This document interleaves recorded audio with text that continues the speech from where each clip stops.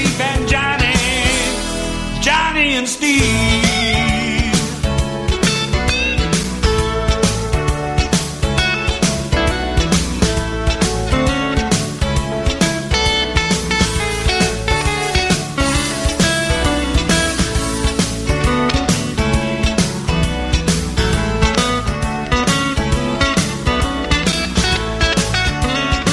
People who have never been in radio don't understand that when you put them away for a week, headphones decide to mate, and the cords get all twisted and tangled. And it was like as though you were knitting over there. You were just weaving cords in and out. I was thinking of my grandmother's mantra, knit one, pearl two. And it kind of worked. Your grandmother's name was Pearl, in fact. It was. Hey, welcome to Saturday night. And as I said on Facebook, when I posted pictures of our drive-in, if you can stay in tonight and be all cozy and snuggle up with your radio, do that. Because it's kind of challenging out there. Yeah. You think it's great. You look out the window. It's actually very lovely here on the 18th floor looking out the window. We don't see snow. Skies are clear. But you could be driving along and drive right into a snow squall. Yeah. And the people forget how to drive. And it's really crazy. Because they've never, ever driven in snow before. Snow has never, ever happened in Chicago. And it's ironic that all the license plates with the people driving without their headlights on in a snow squall are people with Illinois plates on their car. And driving luxury cars. And obviously, they didn't pay for the luxury of lights that go on when it's dark. Okay, it's early, Steve. Okay. By the way, yay, Indiana. I bet you guys are happy. Yeah, how cool was that? Boy, that was a comeback. They didn't just win. What did they do? Oh, what was it? They roared. That's right, they roared. Wait a minute. Where is the roar button? They roared back. I can't do that on this side. But you don't want to hear what I can't do, because then your dog... Why do I now want to do a Frosted Flakes commercial? Because they're great. Okay. We stopped by here to play on the radio for a few hours, so I'm glad you could join us. The guy that made that possible for you to do is sitting in the studio here. Yes. Engineer Bob. Grandpa Bob. How are you, Bob? I'm fine. Good. Thank you for the baby pictures this week. Oh, yeah. That baby is getting big. He is. He's 3 months now, right? Yeah. 3 months at Christmas. Yep. Yeah, so the family's texting you saying, thanks, Dad, for mentioning the baby. You had a good Christmas with him, though. Oh, yeah. Nothing better than that. And you want to share the story on the air that you told us off the air last week about the baby and your brother? Oh, yeah. Oh, yeah. Yeah. My brother and my oldest sister decided to visit Thorne for the first time. Baby Thorne. Yeah. Mm-hmm. And... so he saw my brother, who kind of looks like me, and he got all excited, and he smiled, and he cooed, and my brother spoke, and his eyebrows knitted, and he was like, what is this? This isn't Grandpa. And you went, Grandpa for the win. Yes. Because it was obvious he knew that was not you. Yes, he did. That's cool at 3 months. Yep. And when he saw me today, he cooed and he laughed. Yeah. And he was thinking to himself, this isn't the dumb brother. This is my grandpa. This is Grandpa. Yeah. Oh, have you worn your T-shirt? I have not. I don't want him to throw up on it. Well, I forget what we had put on your T-shirt. It says it's a the best Grandpa Bob. Right. Grandpa Bob. Yeah. Yes. Not Grandpa Bob, but Grandpa Bob. Thorne will appreciate that. Over in the newsroom, Ron Brown is hanging out. Hey, Ron. Hey, how are you guys doing? Is it too late to say Happy New Year to everybody? I don't think so. I think the 7th is what everybody's been saying is like the cutoff day of saying Happy New Year. So we've got a few more hours. I love these rules to live by. And tonight is our first anniversary Yes. of Steve and That's Johnny right. Show version 2.0. And Ron, you were here last year for the first one, right? I was, and I was like, who are these people, these Steve and Johnny people I've been hearing so much about? Because I was out of town for a long time while you guys were on the air. So I was. Yeah, for 27 years you were out of town. Yeah. We were here. It was a lot. I was. Yeah. So, right after high school, I joined the Air Force and then got into broadcasting, and they took me all over the place. So when I came back, and everybody's all excited, Steve and Johnny are coming back. Steve and Johnny are coming back. And you said, who are these guys? Now I know these why two guys. Now I know why everybody was so excited. No, I don't know about that. Oh yeah, it's a fun show. It's a big upgrade. Oh, a big thanks. upgrade. 1 year ago, we were of the mind that, okay, we'll try this week by week and see what happens. And so we're still here a year later. 48 shows later, we're still here. We had 6,207 under our belt in 1.0. Full time. Yes, full time. So we're back now with 48. I did the count on the way into work tonight. And people are saying, but it's a 52 weeks, but we weren't on the air every week. So This we is were on true. the air 48. So 48 shows. Yes. And you know what? We have the same approach as we did last year on this very day. We said, we're going to try this out this year and see how it feels. We're taking it night by night. That's and right. See how it goes. If you tune in some night, you're like, no. We are always in contact with you guys on Facebook and through our blog. So if anything happens, you'll be the second to know. Yes. And over on the other side of the glass, Julian is back with us this week. Hey, Julian. Hey, Julian. Hello. Hello. He was looking for that deep voice button on his side. It's like, where is it? Where? I need an echo. I still think you're going to wind up doing a smooth jazz show at some point. Hey, Smooth Jazz with Mr. J. Oh, he's got his name. There you go. Just rolls off the tongue. Yeah. That works. Well, Happy New Year, Julian, since we didn't see you last Feliz Año Nuevo. Oh. Well, same Easy to for you to say. I just rolled right off his tongue for sure. We were talking off the air about the fact that today is Three Kings Day, the Epiphany, and I always said, hey, Christmas tree does not come down till Christmas is over with. Nope. And yesterday was the 12th day of Christmas, and today is Three Kings Day. People, it's still the holiday. You have until midnight. And people roll their eyes and go, oh, I took my tree down the day after Christmas. There is I was going to say a friend of ours, but He's not. he's really a former friend because he's a jerk.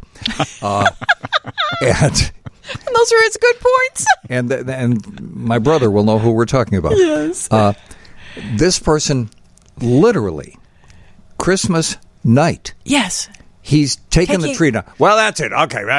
Enough of this Christmas nonsense. Yeah. Got to get it done. That's part of the reason why he's not our friend that's anymore. one of Because many we said, reasons. really?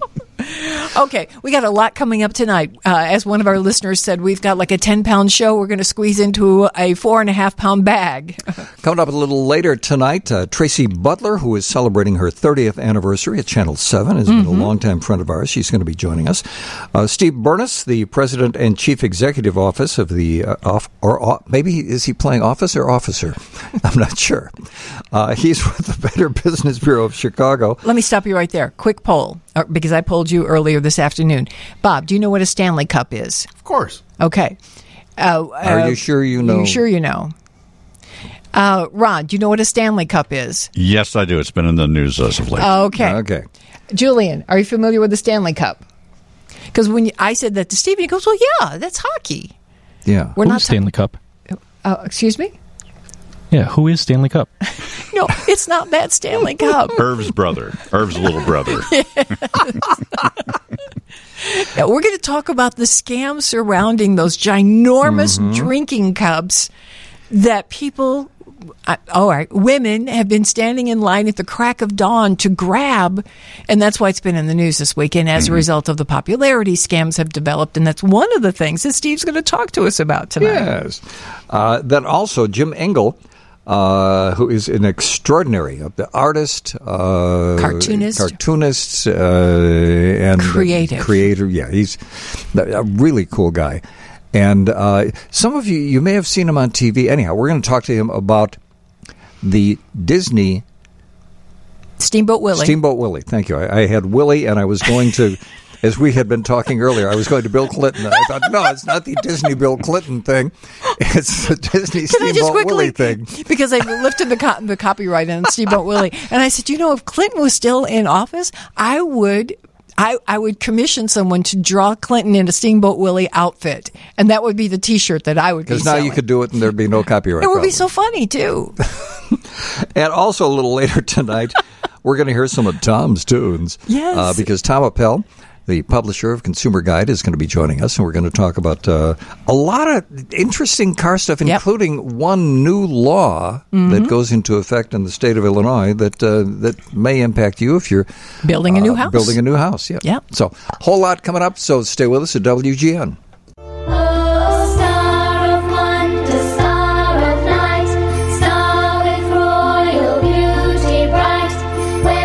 You'll thank us later when you cannot get this song out of your head, because we've been singing it all day. We Three Kings. I mentioned a few minutes ago it's the Epiphany. It's Three Kings Day or King Day. And a listener texts and says, what is this Kings you're speaking of? Mm-hmm. So we turn to Julian. Julian, while you're here working, is it true that your family is in fact celebrating Three Kings Day? They are. They did. And one of the things that they do to celebrate is the king cake? Yes, the king cake, in Spanish, it's called Rosca de Reyes. Ooh. One more time. Rosca de Reyes. Which means baby in a cake? King. It's almost literally king cake. Well, there's a baby in the cake. Yeah, there's a baby in there.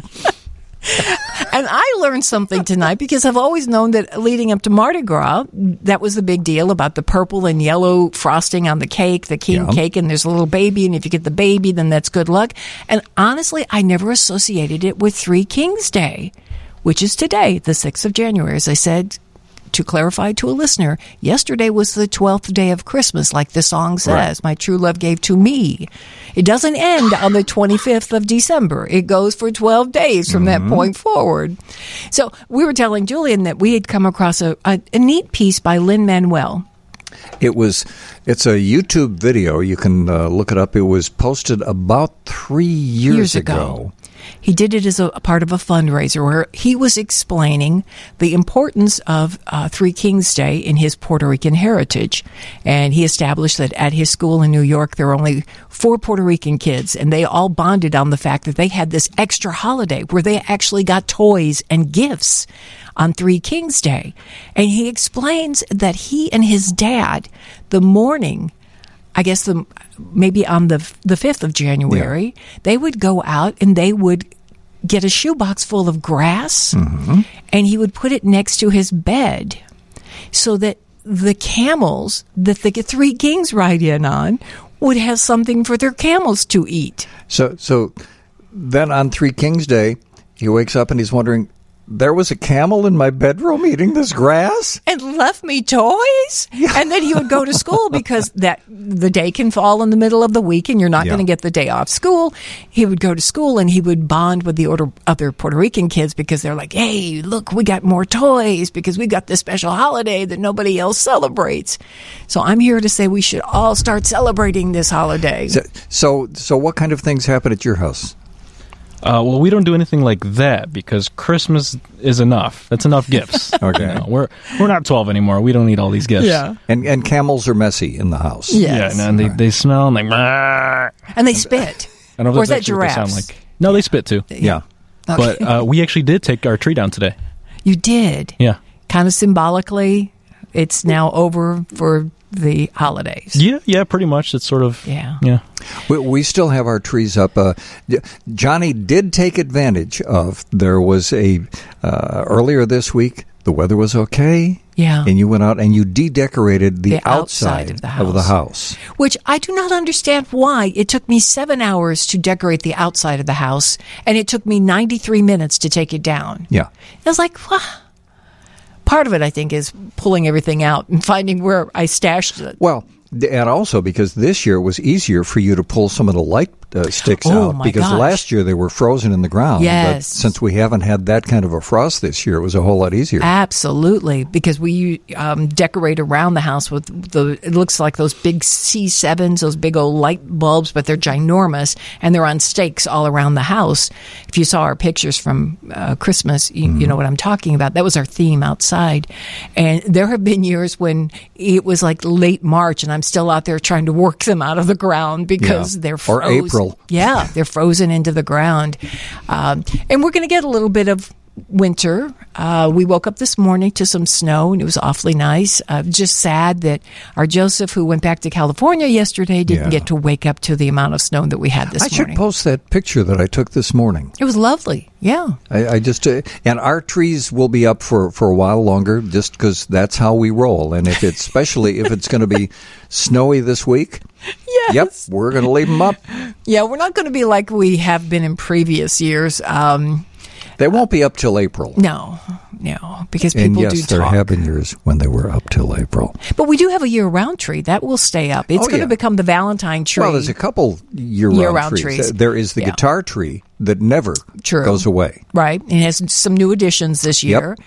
And then there's the Valentine tree that will go up in about a week and a half. And we got a couple of those, in fact. So out of 9 trees, we will be left with 3. So it won't be too difficult by the time we take everything And by the way, speaking of Valentine's Day, buckle up, because there will be the most hellacious snowstorm for Valentine's Day during the auto show. Yep. It's a given. It's tradition. Yep. Speaking of weather, we're going to talk with Tracy Butler in just a couple minutes, and we'll be back on WGN. In the summer it is hot, in the winter it is not. In the spring there are flowers, in the autumn there are showers. What's the weather? It's frosty. What's the weather? It's foggy altogether. That's the weather. Steve King and Johnnie Butler at WGN Radio. We had to come up with a song to replace the 3 Kings that was stuck in the jukebox of your mind. Yeah. What's the weather? And that's the song that all of Tracy Butler's minions sing as she walks into the Channel 7 studios every morning. Well, last week they were all saying happy anniversary, and we are tickled to be able to say hey to Tracy Butler. Hey, Tracy. Oh, my gosh. Okay, now that song. Okay, you guys know I've been asleep for about 3 hours. Yes. I just woke up so I could join you. Now, that song, I'll be thinking about that as I try to fall back to sleep. That's so funny. Who's singing that? What, isn't that what they sing every morning when you walk? Weather? Because for people who don't know, Tracy is up really, really early in the morning. And on Facebook, she does before she goes on at Channel 7. Before the makeup even. She does a kind of okay, here's what I'm looking at. I'm trying to put it all together, but here's how it's shaking up, kids. And I'm sadly, Tracy is getting up at that point, and I'm usually just going to sleep at that point. So I usually see most of her early morning videos. So Tracy, what time do you typically get up? 1:30. 1:30. So I get up at 1:30. I'm typically on the road by 2. And when I walk into the studio, I'm the only person in there. So there's no one to greet me, basically. But they're all up working on the 3rd floor newsroom. So I kind of stay on the 1st floor. But we have an incredible group of people who are just working overnight. Didn't you always call them the first shifters? That's right, yeah. It's a Tour 1. Tour 1, because things could not happen during the day when the sun comes up if it was not for those people who are slaving away overnight in the wee hours when they'd much rather be sleeping.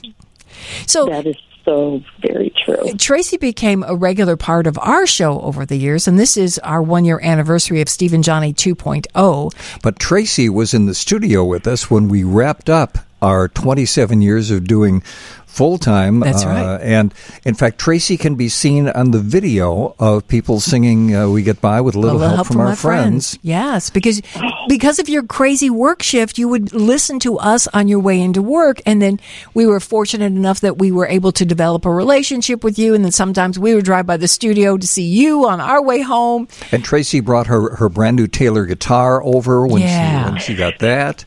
Are you playing guitar at all these days? I'm not. I mean, it's, you know what? Life has a way of getting in the way of some of those things. But I will tell you what I have started doing. I've taken up bridge. Oh, really? Let me think about this. Guitar or bridge? Guitar or bridge? Which way am I going? You need other people to play bridge.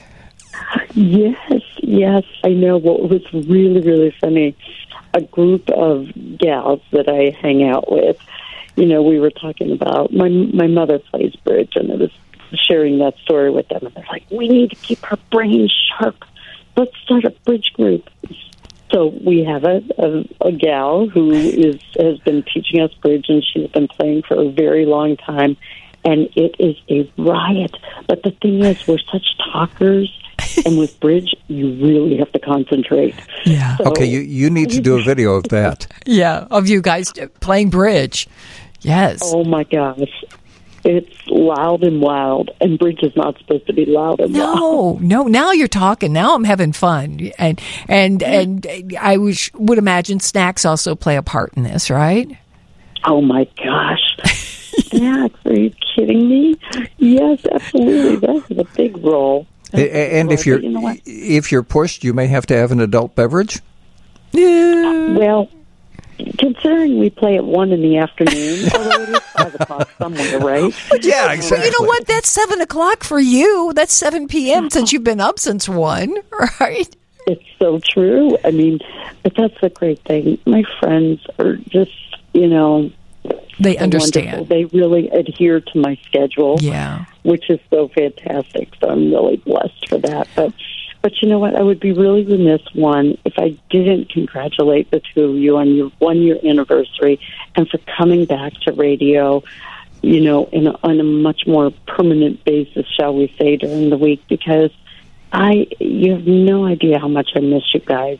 I mean, you really kept me company for all those years, and so many people just love the demeanor in which you on the radio, and you know, there's such a connection with the two of you, and both of you are so easy to form that connection, and you just feel instantly like you're our friends.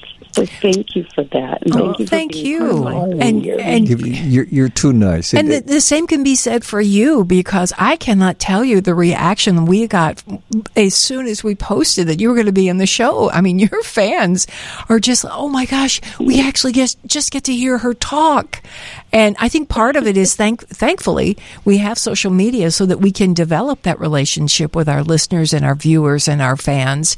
And they really do feel like, you know, you're their buddy. And that's why they say to you, Tracy, what's the weather going to be? And you got to tell them personally what the weather's going to be. And we feel really lucky for being able to call you a friend for a long, for the past 30 years. Yes. Well, believe me, YouTube really kind of put me on the map with social media, because I was kind of a late gamer to the whole thing, and then listening to Patrick's website Wednesday nights and everything, and learning so much through him, and just, you know, you taught me a lot, and I'm grateful for that. And I mean, you introduced me to people like Jim Peterick, who's become a friend, and the Ides of March, like. Those guys, first of all, they're the most philanthropic people, and so kind and so gracious. And, you know, I've made so many connections and met so many people because of the two of you. So I know this sounds like a love fest, but too bad, because it is. We're talking with the Emmy Award-winning meteorologist for Channel 7, Tracy Butler. And Tracy, Johnny and I were speculating on something as we were driving in tonight. Are we correct that we have mentioned that Tom Skilling is going to be retiring probably in the next couple of weeks, but are you and Tom Skilling the longest full-time meteorologist at one TV station in Chicago? Well, you know, I know Brant Miller has been at Channel 5 for quite some time, and I don't know how long that is. I will say I know that I'm the longest-running female meteorologist in Chicago. Brett did a stint here on radio, and so I think you might beat him because he was here doing radio, not doing weather at that time. So, okay. Yeah, we're just ready to pass the crown to you as being the longest. And, you know, the amazing thing is when people, and I know this happened to you the other day when you were celebrating your 30th anniversary, they're saying, was she 16, 15, 12 when she started? And you actually started in West Virginia, right, Tracy? I did. My first weather job was at WTRF, where you get the wheeling feeling. And that was our, one of our signature lines back then. And, when I was there, we didn't have the technology that we have now. I mean, Doppler radar was just becoming a thing. And we would get maps that were sent to us from the network. And then I would just basically talk over those maps. Now I kind of produce everything. And draw all the maps and come up with all of the graphics that everybody sees on the air. But my first weather job was back in 1988, and I'll never forget that year. And we were impacted here in the Chicago area too. It was a very hot and dry summer. Yeah. It was an intense drought across much of the country, and so I was kind of thrown into it, if you will. With something that was really major weather-wise that was affecting a good part of the country. So that's where I began, and then I went to Youngstown, Ohio, and I was there 3.5 years. Then I went to Richmond, Virginia, and then here I come back in 1994. And, Jerry Taft was in this market a very long time, and I just owe a great deal to Jerry. And we always joked that, I owed him 10% of my paycheck because he saw me on Good Morning America, and he knew there was going to be an opening at our station, and he went to the general manager and said, we need to hire that gal. And here I am. Oh, I don't think I knew that part of the story. Yeah. That's cool. Can I draw another comparison with you and Tom Skilling? To the best of my knowledge, Tom is doing what he does now and what he's done for years because he has a passion for it. The same is true of you. From our past conversations, this was more than a job to you. You had a passion for weather. Am I correct? Well, here's the thing. And first of all, I never in my wildest dreams imagined that I would be mentioned in the same sentence as Tom Skilling. I mean, he is truly one of the most genuinely kind individuals. The first time I actually met him was at a weather conference, and we flew back on the same flight together. But I mean, he is just he's a rock star of weather, and he really, really is. Yeah. And I mean, so many of us admire him in this business. I think my passion really lies in the fact that I just want people to be prepared. And I've always said, especially when it comes to children, and I've heard from many children over the years, and one youngster very recently, in fact, who was just really afraid of thunderstorms. And I've always had a motto, don't be scared, be prepared. And so I think when it comes to weather, I take it very seriously. And, we try to have some fun with it too. But I just want people to be prepared and not be afraid of it, because knowledge is power. And the more you know about it and the more I can help you to learn more about it, you can be prepared and you don't have to be scared of it. And I know there are, situations where we find, especially some young who deal with that. So I try to, in essence, be a little bit of a teacher, and that's really important to me. Can I share a story with you from my childhood when I was a mini kid? And I remember the night to this day. It was a hellacious storm, thunder, boom, crash. And my mom started telling me this story about, well, now don't be afraid of that. The Angels are bowling. And you're hearing the Angels making strikes. And I thought, oh, okay, I bought it. And there you go. Don't go there, Tracy, okay? Well, wait, no, she's right. I hope you believed it. Yeah, Yes. I still do. I do love the fact that you've been doing Weather Sketchers Club forever, because again, that's also addressing children and letting them get excited about weather in a positive way instead of being fearful. Because honestly, I think of when I was a kid, believe it or not, there was a guy in Chicago. I can clearly remember watching his weather forecast. And they were so basic back then, 100 years ago. P.J. Hoff was his name. Yes. And I loved the name. I love P.J. Hoff because we had the same initials. I'm J.P., he's P.J. So my very first science fair demonstration was a trifold box, a box that I made into 3 pieces, and it was all the clouds. And I just knew P.J. Hoff would love me for that. Oh my gosh! Yes, that he did. And see, that just goes to show that when you take the fear out of it, and you're approaching it from the creative angle with the kids, because you're saying draw pictures, and then you make them rock stars by putting up their pictures and putting out their name, and that is so cool. So thank you for doing that.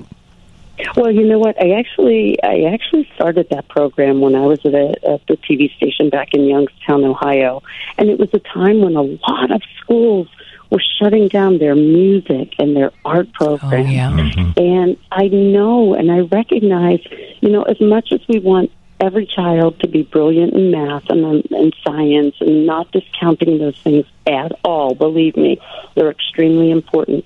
But there are some children who really learn through creativity, and they excel at that. And it's really, really important for me to make them realize that those skills are very, very important too. So let's nurture that. And so I took that to my station in Richmond, Virginia, and I brought it here.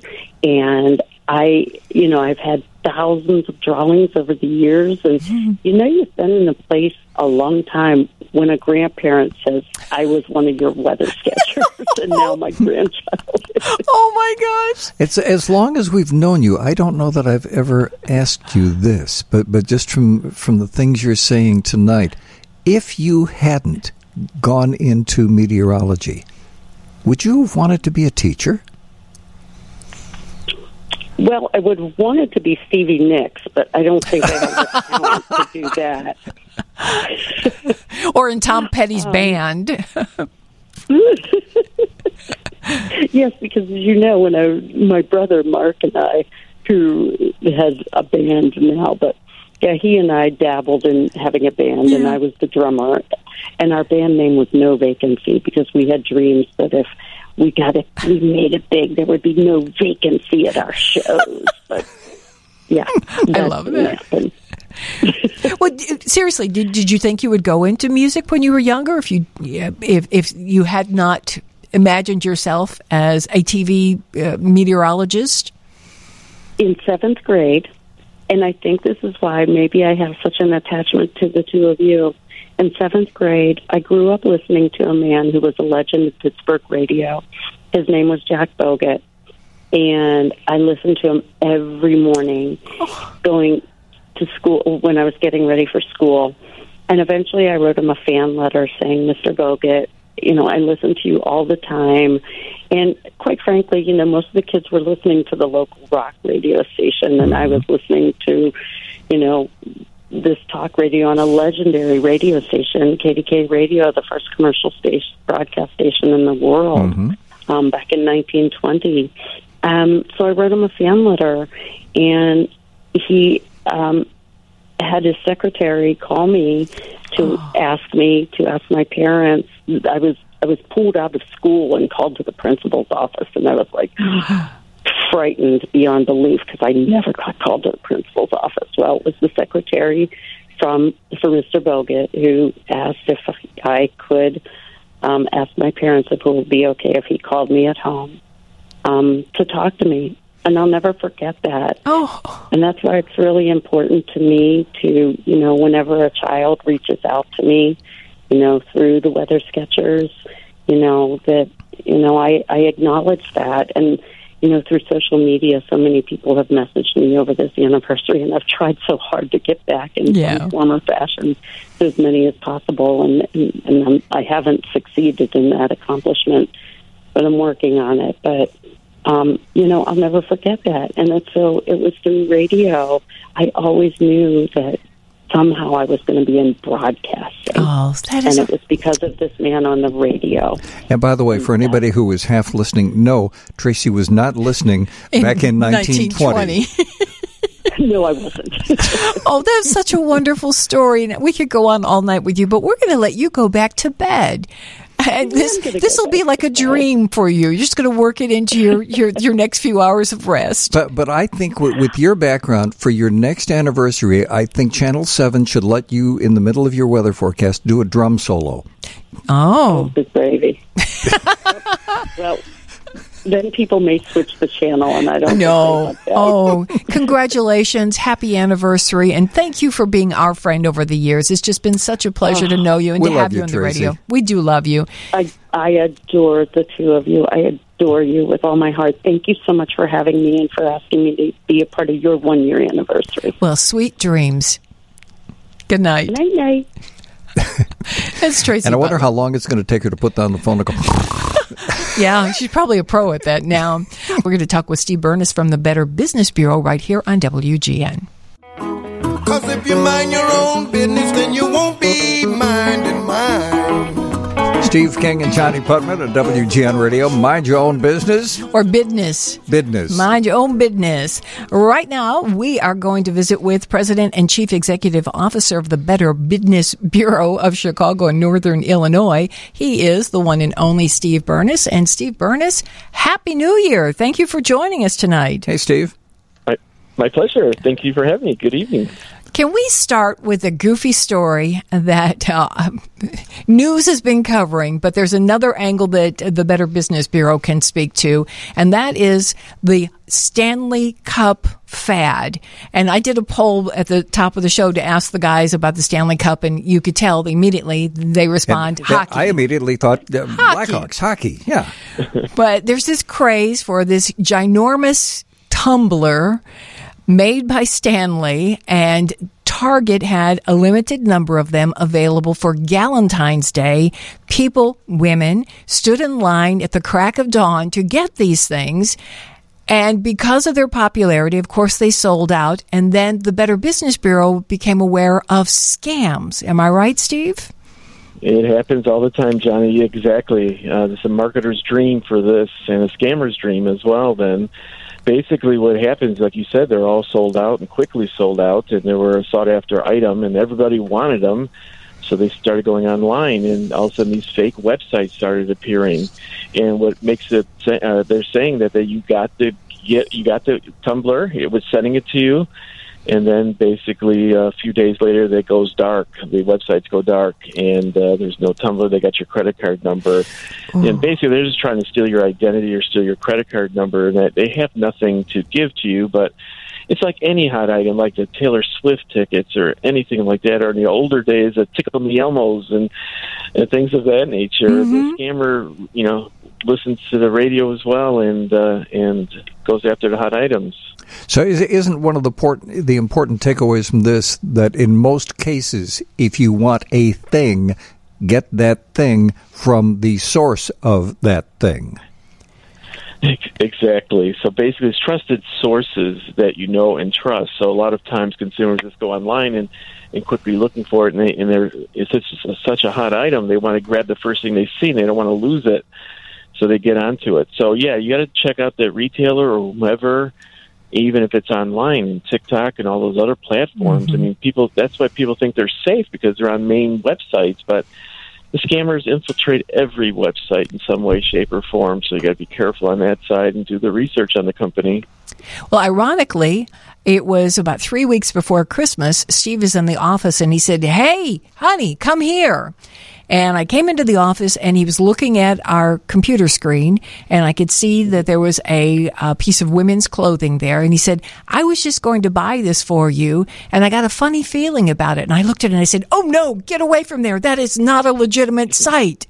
And then I saw that similar things were coming up in my Facebook feed, and I clicked on them, and I did a little bit of research, and when I looked at about at least 4 of these, and they were all coming from the same source. Even though they were branded differently, they were all originating from the same scam source. So I immediately called our credit card company to be sure that nothing had gone through with this company. And the woman I spoke to said, "Oh, yeah, I know that company. We're getting a lot of those." So, again, they look so legitimate. It's really scary. It is scary. They look so legitimate, and they pop up and they look great. Reduced prices and too good to pass up, and you don't know who's behind that site. And usually there are just several different organizations and using all different types of names, and they're all tied in together in some way, shape, or form. And then before you catch on to them, they close up shop and they open another website. Yeah. So, I mean, there's billions of websites out there, and unfortunately, the scammers are grabbing onto something that makes it look like a legitimate website. In the old days, it was, you could tell by the grammar or something else, and now they just are picture perfect. In essence, you can't tell the difference. And can I add something that makes it, to us, even more frustrating? So this was Facebook. I was seeing all these things coming up, and as I said, I saw at least 4 of them. Today, on Facebook, on our Steve and Johnnie show page, we decided to change a profile picture. We changed the picture. We get this message from Facebook saying, "Oh, well, that picture won't be posted for a while. It may take us at least 3 days. Maybe 3 days to check to verify that." And my thought is, why the heck aren't you doing that with all this other stuff? These fake companies. That's a good question we have for Facebook and all the others, because the scammers are so good. They open up those sites real quickly, and they buy ads, and there's a lot of money involved in those ads, and those ads appear, usually, pop up. Those are not fake coming through Facebook. I mean, it's proper itself. They're coming through a third party buying ads on Facebook. So there's a lot of money in that, Steve and Johnny, and that's why those ads continue to go, and that's why they get the first placement up on top. Yeah. Sometimes the scammers. I mean, sometimes you look up Facebook, and then you get a scam Facebook look up, and it gets you to a site that says you have spam and malware on your thing. Here, click here, we'll help you, and they're attacking you in that way. So you got to be very careful in what you're doing, and be careful what you're clicking on, because it can have just one simple character change that can steer you to a third-party site that can lock the computer, put malware on it, and if you don't think it works, remember that police station about 7 years ago had to pay this spammer to get their files back at the police station. Yeah. So it does work. Well, there have even been hospitals that have had their records held hostage for large sums of money. And that's scary, because I hear you saying, and you've said this every time you've been on the radio with us, when it comes to your personal identity, it's not if it will be stolen, it's when, right? Correct. And it happened to me. It happened to previous Attorney General Lisa Madigan. You can't stop it. You can take safeguards necessary to try to prevent it, but somewhere there's going to be a data breach somewhere. So you always got to be watchful and cognizant of what's happening with your information. Don't give your information up to anybody. If somebody calls you and saying they're from ComEd, United Airlines, XYZ company, whatever, but we need your account number, your social security number, that's what you got to be careful of, because the caller ID can be manipulated, and you think you're talking to somebody else, and you're not. And as soon as you give them that information, they just build a profile on you, Johnny, and they just keep building that profile until one day they'll steal your identity and use it against you. And it can take years to correct identity theft. I've seen some cases go on 5-6 years, unfortunately. I was looking at it was a computer site today, and they had an interesting suggestion. They said all of us should probably, maybe at least once a week, reboot our router, reboot our computer. Because what you do 2 things. 1, you can potentially speed up the process on all of it. 2, you can potentially get rid of some old sites and some erroneous information that may have been stored if you... Then you're rebooting, you're clearing it out, and you're going to the correct sites. Well, that sounds easy enough to do. that is always a good idea to click those things and shut it down every once in a while, and it clears up your cache and all the information you have in your systems. And there's a lot of privacy settings on each computer's different, so I can't speak on one particularly, but you go to your settings and remove cookies every time you exit. There's a lot of things you can do to help your privacy. Just look at your privacy settings and make them strong as possible, because the scammers are being strong as well, and they're going to try to take that information from you. And sometimes search engines, for example, I periodically I will help my brother with his blog, and I'll be adding some things to his blog. And every night after we're done with the computing, I will run a program that allows me to get rid of cookies and malware and stuff like that. The norm for me is I will find, somewhere between maybe 80 and 100 things. After I'm doing searches for some of the specific things, this may be operas, it may be personalities, whatever. The other night I found 803. Wow. So search engines, oh boy, are they going to, and once you go to those sites, every site you go to says, now you agree to accept our cookies and blah, blah, blah, blah, blah. And then it's on your computer. So to your point, always run these programs and clean your cache.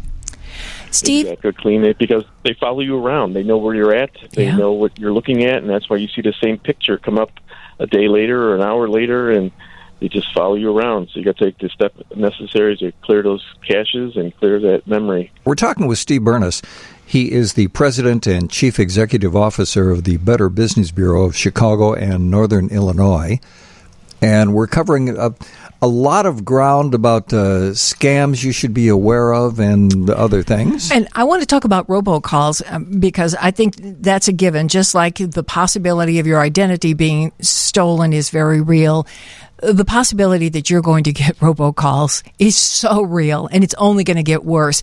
And I hear people say all the time, well, why do you even take those calls if you don't recognize the number? Well, if I'm expecting a call back from, say, a hospital, I was trying to make an appointment, and they said, instead of you holding on the line, we'll call you back. Right. Well, they call back at a number I don't recognize, so when the phone rings, I pick it up. And Steve, I've got to share with you what happened to me before Christmas. I was waiting for that very call from a hospital. I was trying to make an appointment.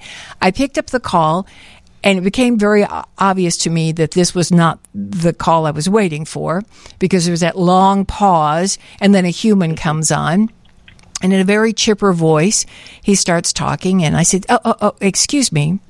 I said, I don't know how you sleep at night, because obviously you are trying to pull something over on me. And Steve, he was quiet. And then all of a sudden he said, hey, lady, they pay me to scam you, okay? And then he hung up. And I was standing there looking at my phone with my mouth open. I was like, wow, he just admitted it. And then, of course, when I shared that with my friends, they were like, well, why did you pick up the call? I know, that's the perfect world, right, Steve? You don't pick up calls from numbers that you don't recognize. Exactly. You let it go to voicemail, and hopefully they won't leave a message, but sometimes they do, and you can do the research on them by looking at it. But it's getting to a point, stop, answering those texts from unknown sources. Oh, yeah. And those, all those different postings and things of that nature coming from a source you don't know. If you didn't make the call, obviously don't, answer it, because you never know where it's actually going. If you think it's from your bank, then go to your bank directly, or your mortgage company, because they send it to everybody, and they're hoping that you are an XYZ of company or bank client, and sometimes you are, and then it's got to be from my bank, and it's not. So it's best to go to the bank directly yourself, or the mortgage company, and they'll understand why you're calling them, because they don't want you to get scammed as well. And it's nonstop. And I mean, our scam tracker at the Better Business Bureau keeps scams track of them all across North America. It's just continuously getting more and more data, and it's like I've been doing this for 36 years, and it's still, I keep saying this, it's the scams are getting more and more complex, and they're getting better. They're getting better at what they're doing, and they're fooling a lot more people. And the only way to put scams out of business, Steve and Johnny, as you know, is not to give them your business. The government can't help you. The police can't help you. The judges can't help you, because the scammers are so good, they know how to get around everybody. There was a time when we talked quite a bit about the National Do Not Call Registry list. Is that still functioning? Is that still worthwhile to get your number associated with the Do Not Call Registry? It is. You should do that as well all the time. But these scammers don't care. They're thieves. They're not in the U.S. So they call from any number, and so they get around it that way. So the FTC always says file a complaint against them, but those numbers are gone in a couple days. They're just burner phones, as they call them, and they just make those calls and manipulate caller ID so they can say they're calling from WGN Radio, and they're not. Mm-hmm. And the FCC has been working on that for many years, and they still haven't figured that part out, the spoofing of the caller ID. And people still believe that caller ID is truly that person behind it. It's not the case, as we all know. So I guess the only way around that is if you get a call that says it's from WGN Radio, rather than answering that call WGN Radio and say, "Did you call me?" Right.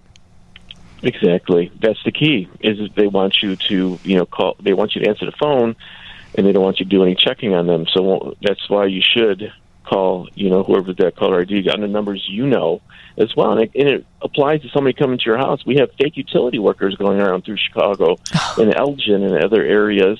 They say they're from the utility, and they knock on your door, and they take you downstairs and look at your wires, and somebody comes in and ransacks your home. So you still got to check people that are coming to your house. You never let anybody in your house the first time you meet them, because you still got to do reference checks on them or checking on them, and you got to get 2 or 3 bids anyway.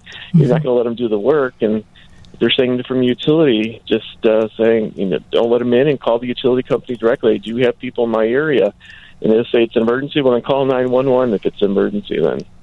And would you agree with something that I've been suggesting to Johnnie to do? Anytime, if she is going to answer one of these calls, go ahead and click on it. Say nothing. You don't want to say yes. And you want to wait to see what they say first, because if you say anything, there are ways, we've talked about this before, they can grab your voice, they can manipulate it, blah, blah, blah. But I think if you say nothing, aren't you making it a little more difficult for them to do what they want to do? Exactly. You never want to talk to them. You just want to, obviously not talking at all is a great idea.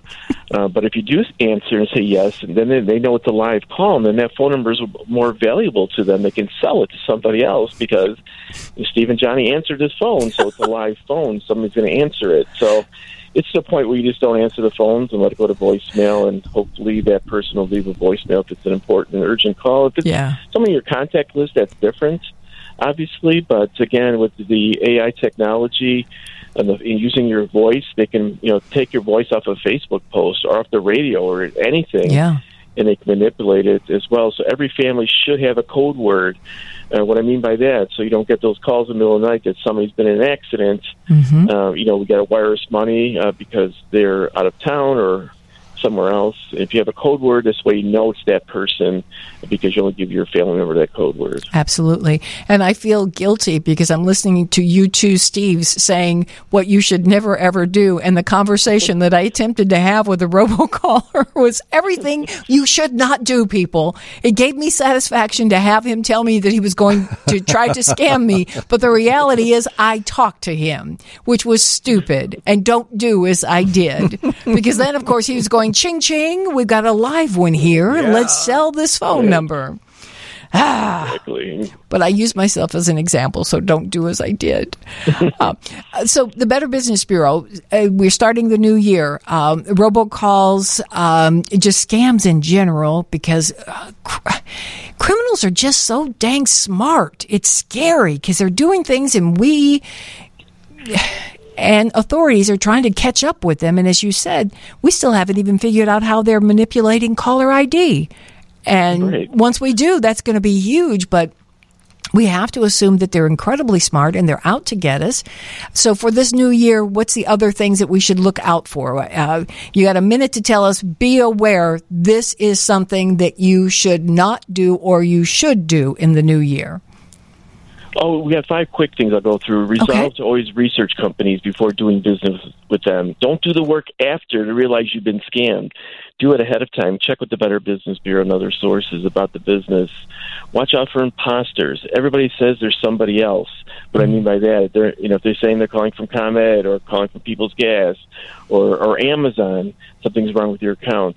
watch out for those imposters. Call the company itself, and don't look at caller ID because that can be manipulated. And unconventional forms payments, that's the tip-off to the rip-off, Steve and Johnny. Somebody asks you to pay by Bitcoin or by gift cards or something like that.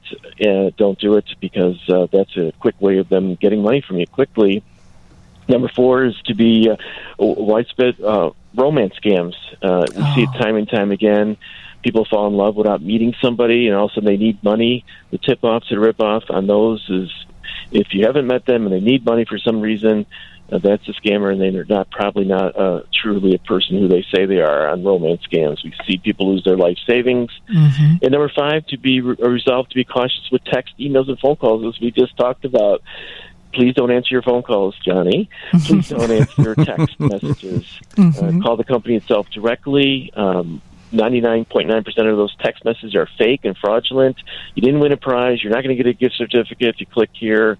And the bank's not going to, the IRS is not going to come and arrest you, Johnny, in 30 minutes because you didn't pay your tax. Right. But one of the things you mentioned, you just won a prize. I am getting, I want to say at least 10 of those every single day.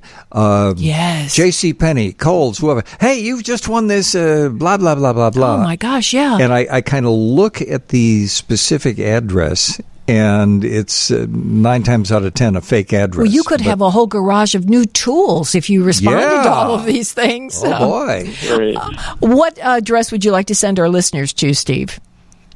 Our website is bbb.org. And again, there's a lot of great businesses out there, so go to our website. We're a referral agency.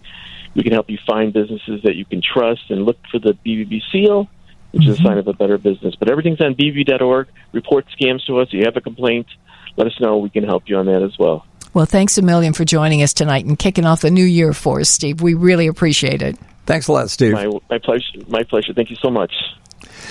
A lot of good information. And again... Don't do as I did. Yes. But it was so rewarding to have him admit that he was just paid to scam me. See this woman sitting next to me? Don't do what she did. Don't do what she did. Okay. We're going to take a break here on WGN.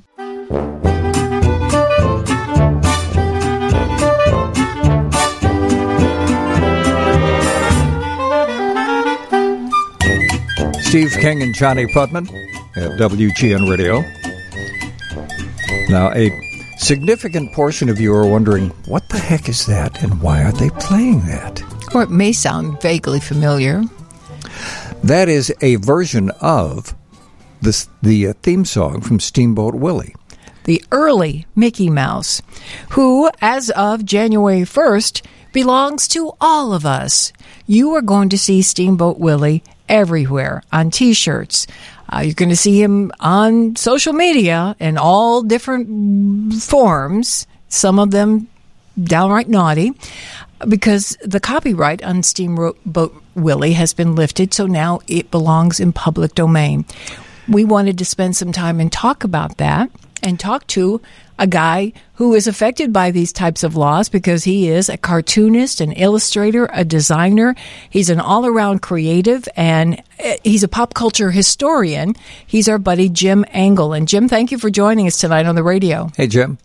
Oh, hi, you guys. I'm always happy to join you on the radio. Thank you. Now, I'm going to issue a full disclaimer right off the bat. We're about to get into an area where I absolutely agree with Jim's stance on this, and oh boy, are we in the minority. But let's go ahead and jump into it. Steamboat Willie, now public domain, and you wrote something that I thought was fascinating on your Facebook page a couple weeks ago.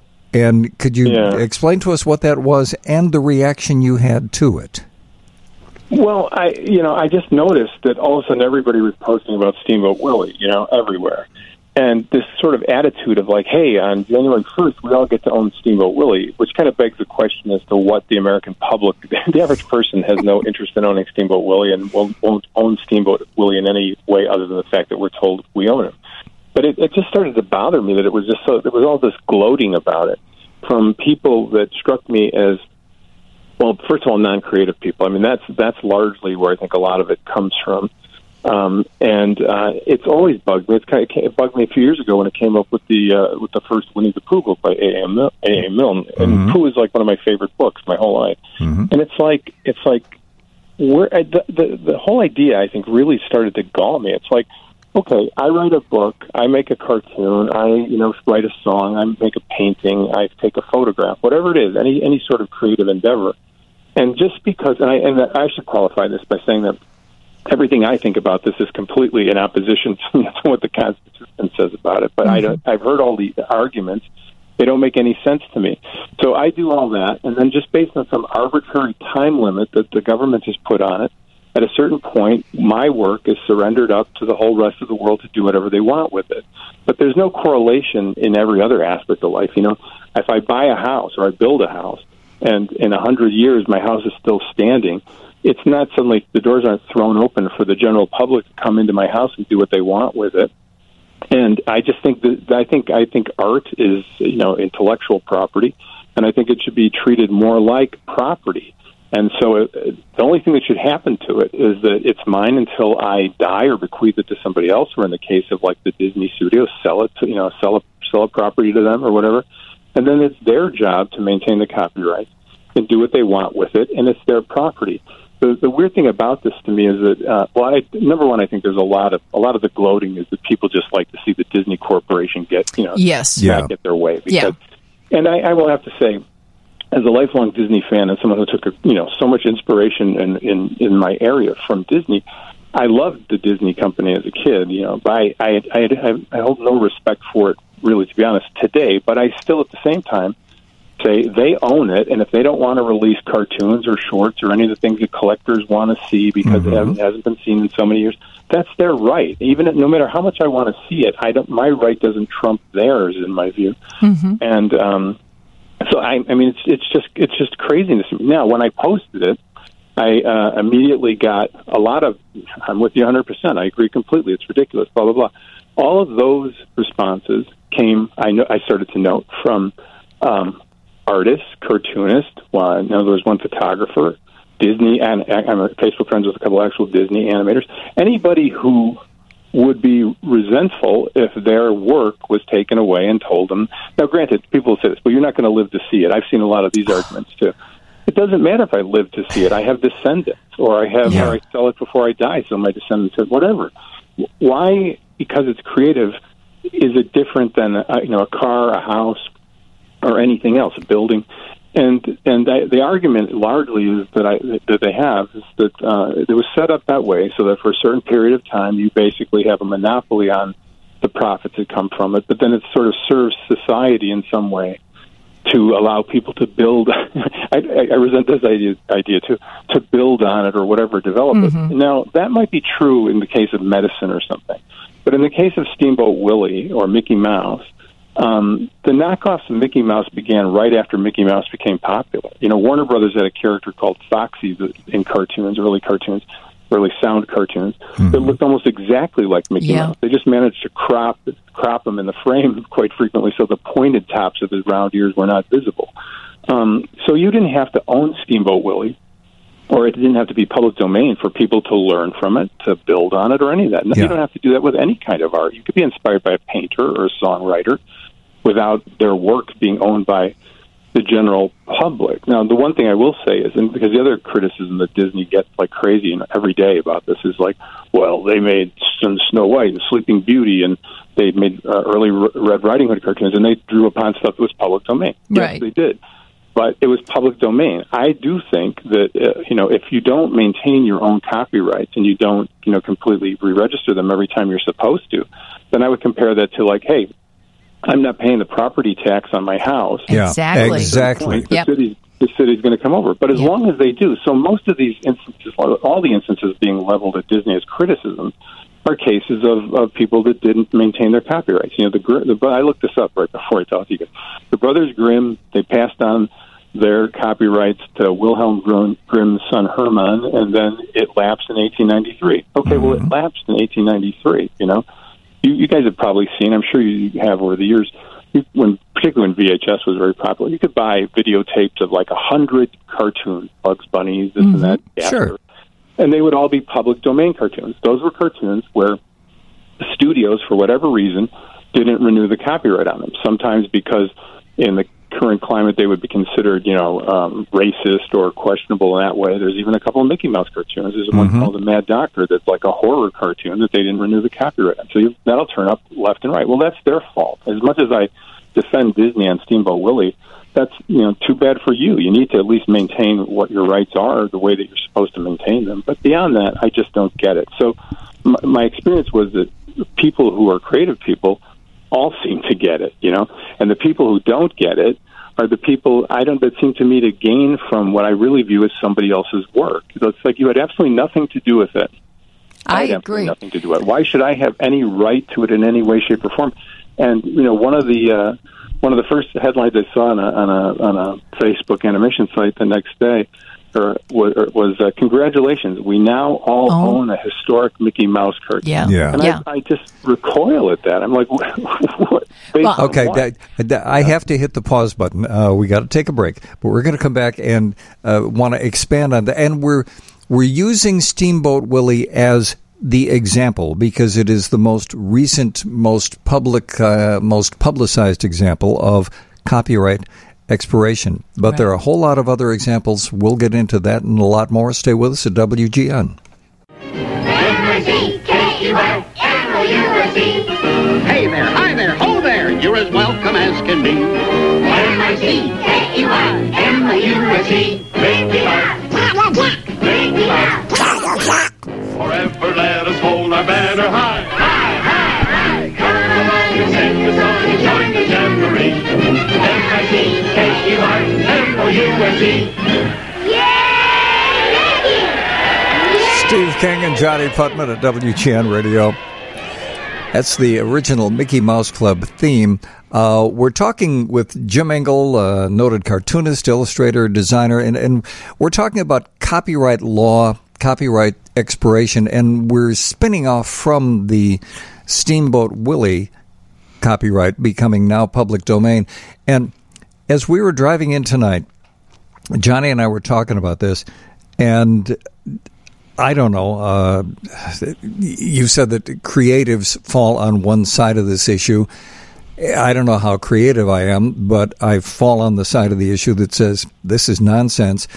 And one of the things I was wondering is some people say, well, this allows for other people to take something that had been created by someone else and be creative with it. Okay, I don't know if anyone has ever done a survey, but I wonder what the percentage is of people who have actually taken something, and we'll go with Pooh Bear, and done something creative with it, even though I didn't care for it, as opposed to over in Great Britain, when early rock and roll records became public domain, there were a ton of companies, for example, who had nothing to do with Elvis Presley's early records, who were suddenly putting out Elvis Presley's early records under their name and making money selling them. And they did nothing other than say, okay, I got this. Here's mine. Buy it. Give me money. And I don't understand that. I don't like it. And you can give me all of the, well, here's what the framers of the Constitution meant. Fine. I disagree with them. So that's what I don't understand. And Jim, maybe you have some insight into this. What were the framers of the Constitution thinking when they said there will be a limited period of time at which you will own your own creative endeavor, and then it's going to be given to the public so they can benefit from it? I mean, do we know what they were thinking back then? And just before you answer, do we know, was the United States the first to do this, or was this kind of copyright expiration going on in other countries? Yeah, well, when I spoke to Johnny about coming on with you guys, the first thing I said is I'm not any kind of expert on copyright law. I've heard, like I said, I've heard all the explanations. I just don't agree with any of it.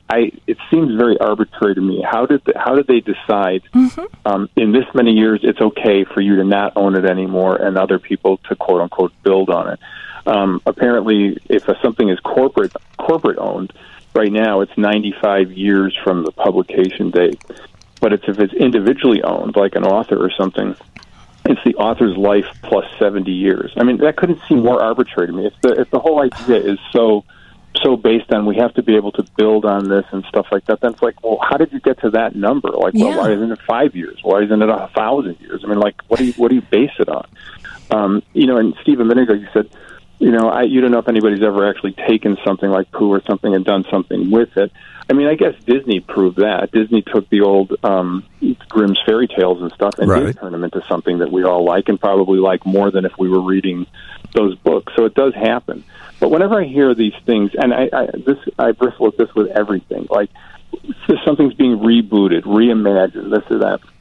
For me, in large part, any pop culture thing that's come from my youth or childhood or whatever, whether it's Looney Tunes or Marvel Comics or whatever it is, anytime I see the word reboot or reimagining or redone for a new generation, I know I will hate it, and I generally do. Now you could just say, "Well, you're just an old fart," But generally, I just think like, why don't you really test this and create something of your own? Do you know what I mean? Instead of like twisting Huckleberry Hound or something like that into something else. And the funny thing about this, my own observation, is this kind of stuff generally doesn't work. Like, for example, I don't know how many years it's been, maybe 10 years ago, somebody made a live-action Underdog movie, okay? It wasn't based on the cartoon at all. It just had a recognizable name. So if you were an adult going to see this with your kids, there's no way, and you had liked Underdog, there's no way this would please you on any level. And by the same token, your kids didn't need it to be called Underdog in order to like what they showed. So you get all this constant revamping, redeveloping of everything because it's so much easier to take a name that has got some recognition value, even if you're not going to do anything similar with it at all, than to start from scratch. But that drives me crazy just as well. And what'll happen with this? I mean, people have said this, more people than me. But what happened with Winnie the Pooh immediately? Yeah. A real bloody horror movie was made. Yeah. There's already a rumor that's being done with Steve. I'm sure it will be.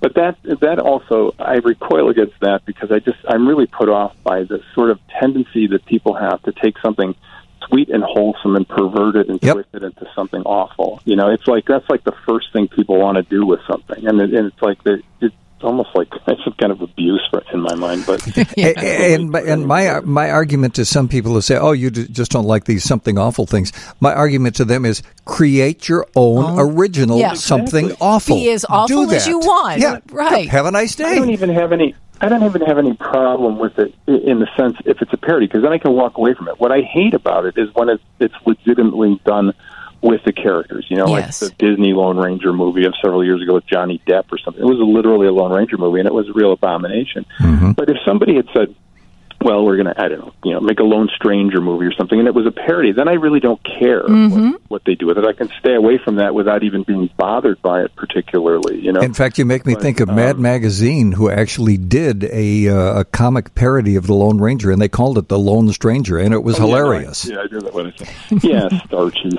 Superman, Super Duperman. Superman. That's fine. Go ahead and do that. At least it's clear that it's not the real thing. You're just doing something and there's no reason nothing has to be in the public domain for you to do that either. None of the things that Mad, the comic book, was poking fun at were in the public domain. I mean, I guess they did fairy tales once in a while, but most of it was comics, comics and comic strips. So you can do that.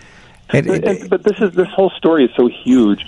And in a way, recognize it means nothing to the vast majority of people other than some weird notion that somehow I own Steamboat Willie. But it's like nobody's going to do anything with that. And you could have seen Steamboat Willie, on December 31st. Now you can see it now. It's not, part of the argument is a lot of the people are, I am something, I think of myself as an animation historian. I love cartoons. I want to see everything I could see. But I seem to part company with a lot of these people when it comes to, I don't have any right to see it. Somebody said, Disney, they've done a terrible job of maintaining their short cartoon library, their shorts library, and being able to see it. And I'm like, well, that's their right. And it's like, no, it isn't. I'm like, yeah, it is. I mean, one person actually said, property is theft. It's like, yeah, you wouldn't think that if I took your car, like I said, well, it's my property. A good example of that is Johnny and I are both huge fans of Song of the South. Mm-hmm. I wish it were being released, but it's not. Disney owns it, and that's their right not to release it. Okay, I get that. Right. I was actually disappointed. I was disappointed today because there's a company that I support and I like them a great deal, but it came up in my Facebook feed that they were offering their Steamboat Willie T-shirts, and I went, oh, really? Life is Good as the company. I love what they stood for, and I don't know, it just made me sad that it was like they were waiting and chomping at the bit for January 1st so they could push out their Steamboat Willie wear. Well, part of me goes, who wants it? It's like there wasn't a big demand for Steamboat Willie on December 31st. So what's the big deal now? It's just a concept, and as I said earlier, I think a lot of it is just that people love the notion. I mean, look, someone said at one point, I forget what year it was or what decade it was, but the three most recognizable images in America were like, aside from like a cross or something, were the Coke bottle, the swastika, and Mickey Mouse. That's an example of how Mickey Mouse is one of the most recognizable things in the world, and I just think people kind of like the idea that even the Steamboat Willie version of it got taken away from Disney. From Disney. And the other thing, and I don't know how many people know this right off the bat. I suppose many, but Steamboat Willie. So now I'm seeing a lot of stuff online. Well, when did Steamboat Willie become Mickey Mouse? It's like, if you don't know this, the first Mickey Mouse cartoon was called Plain Crazy, and it was a silent cartoon, and they didn't release it first. They released Steamboat Willie first because they'd mastered this sound thing, and then later the second one they put out was Plain Crazy with sound. So people have this idea somehow now, I think, that Mickey was originally a character called Steamboat Willie. And the reality of it is that Steamboat Willie is just the name of the character he's playing in that movie, theoretically, because what it really was a parody of a Buster Keaton movie called Steamboat Bill Jr.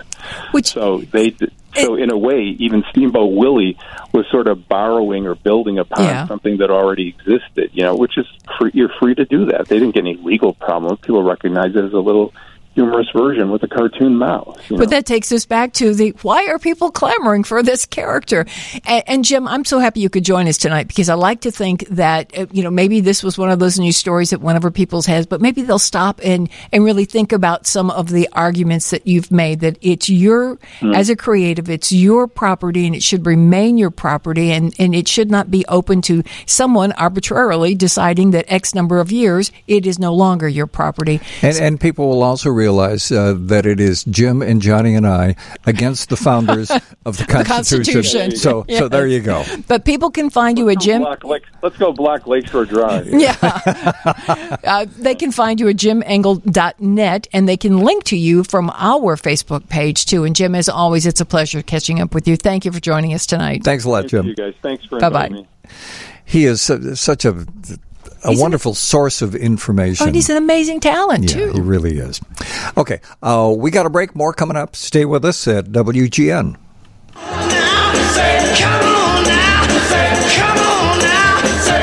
I still remember when you used to be 9 years old. Steve King and Johnny Putnam at WGN Radio.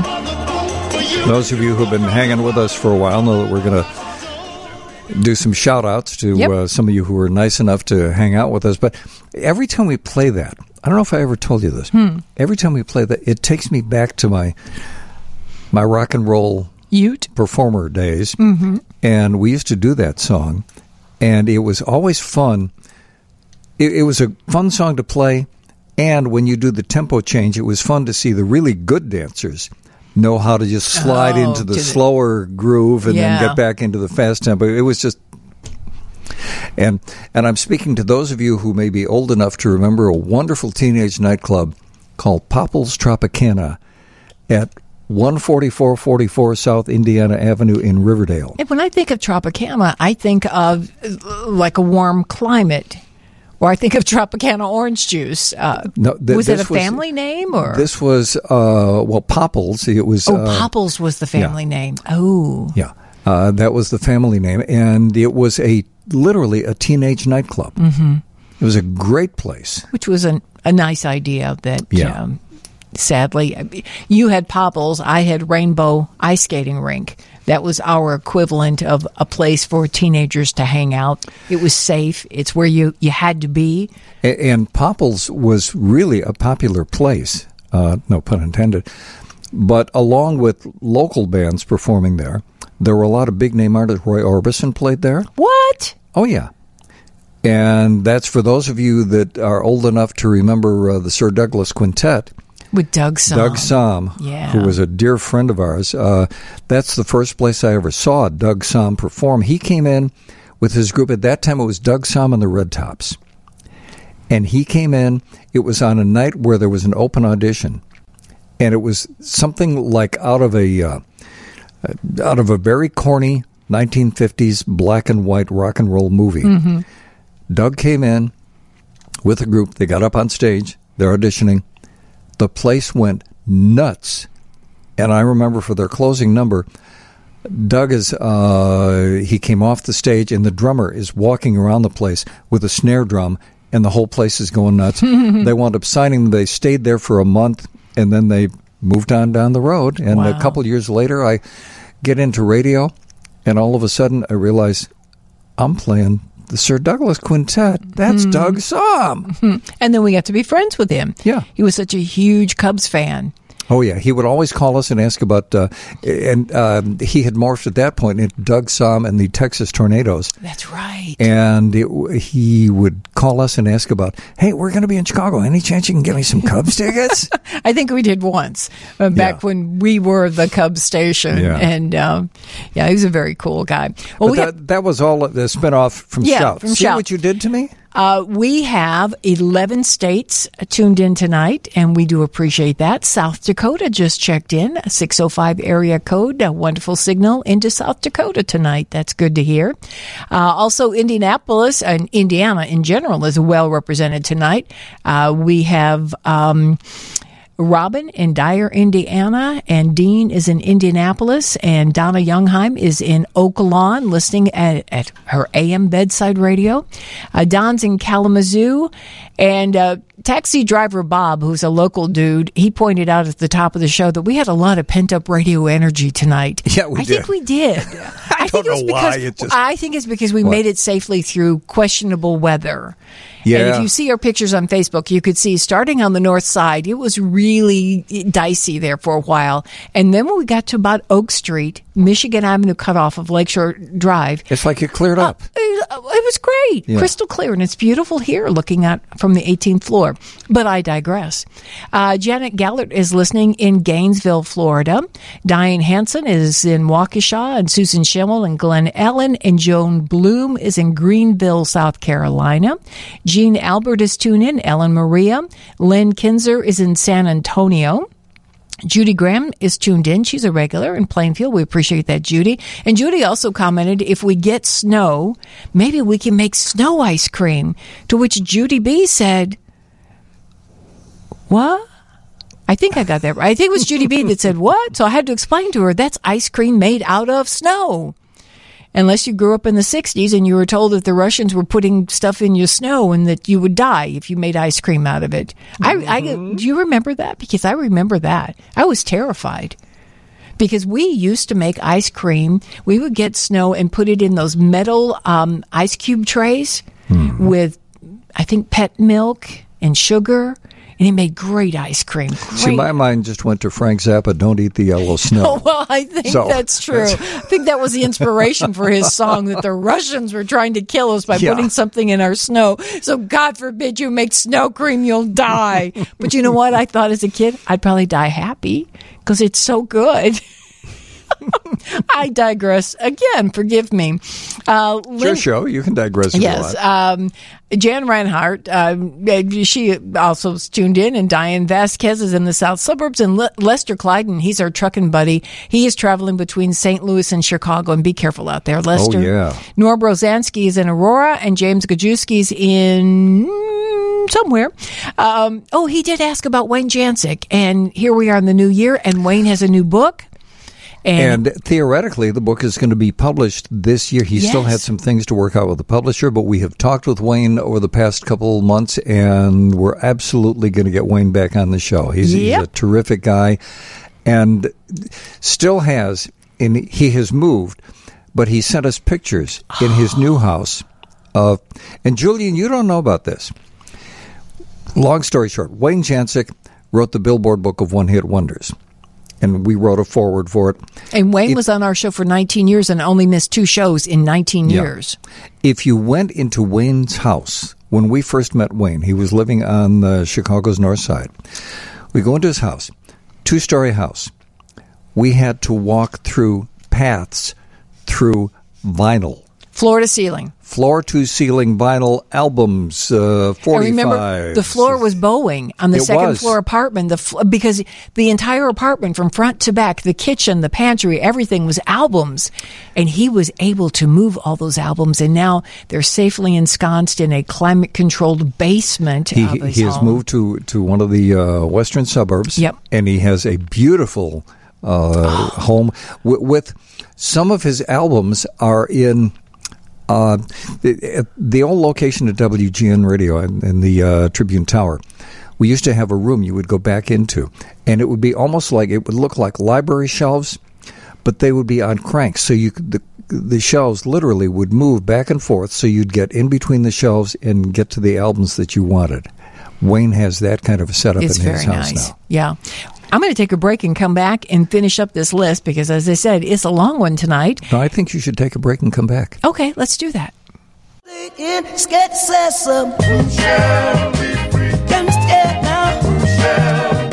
But down in Alabama, now, nobody gonna set him down. Steve King and Johnny Putman at WGN Radio. I never heard this. Oh, I love this. I do too. And if you're wondering what the tie-in is, we're doing shouts. This is Shout Bamalama. That's the name of it. Does he ever shout Bamalama? Or shout Alabama? It's a Bamalama. Oh, yeah. I get it. But it's just funky. The and lyrics it's fun, are and nobody crazy. ever plays it. No. So, and who is that? That's that version is Mickey Murray. Mickey. It was Murray. also done by Otis Redding. Wow. You want to give us just a little bit of Otis's version? Shout Bamalama. A 1, a 2, a 1, 2, 3, 4.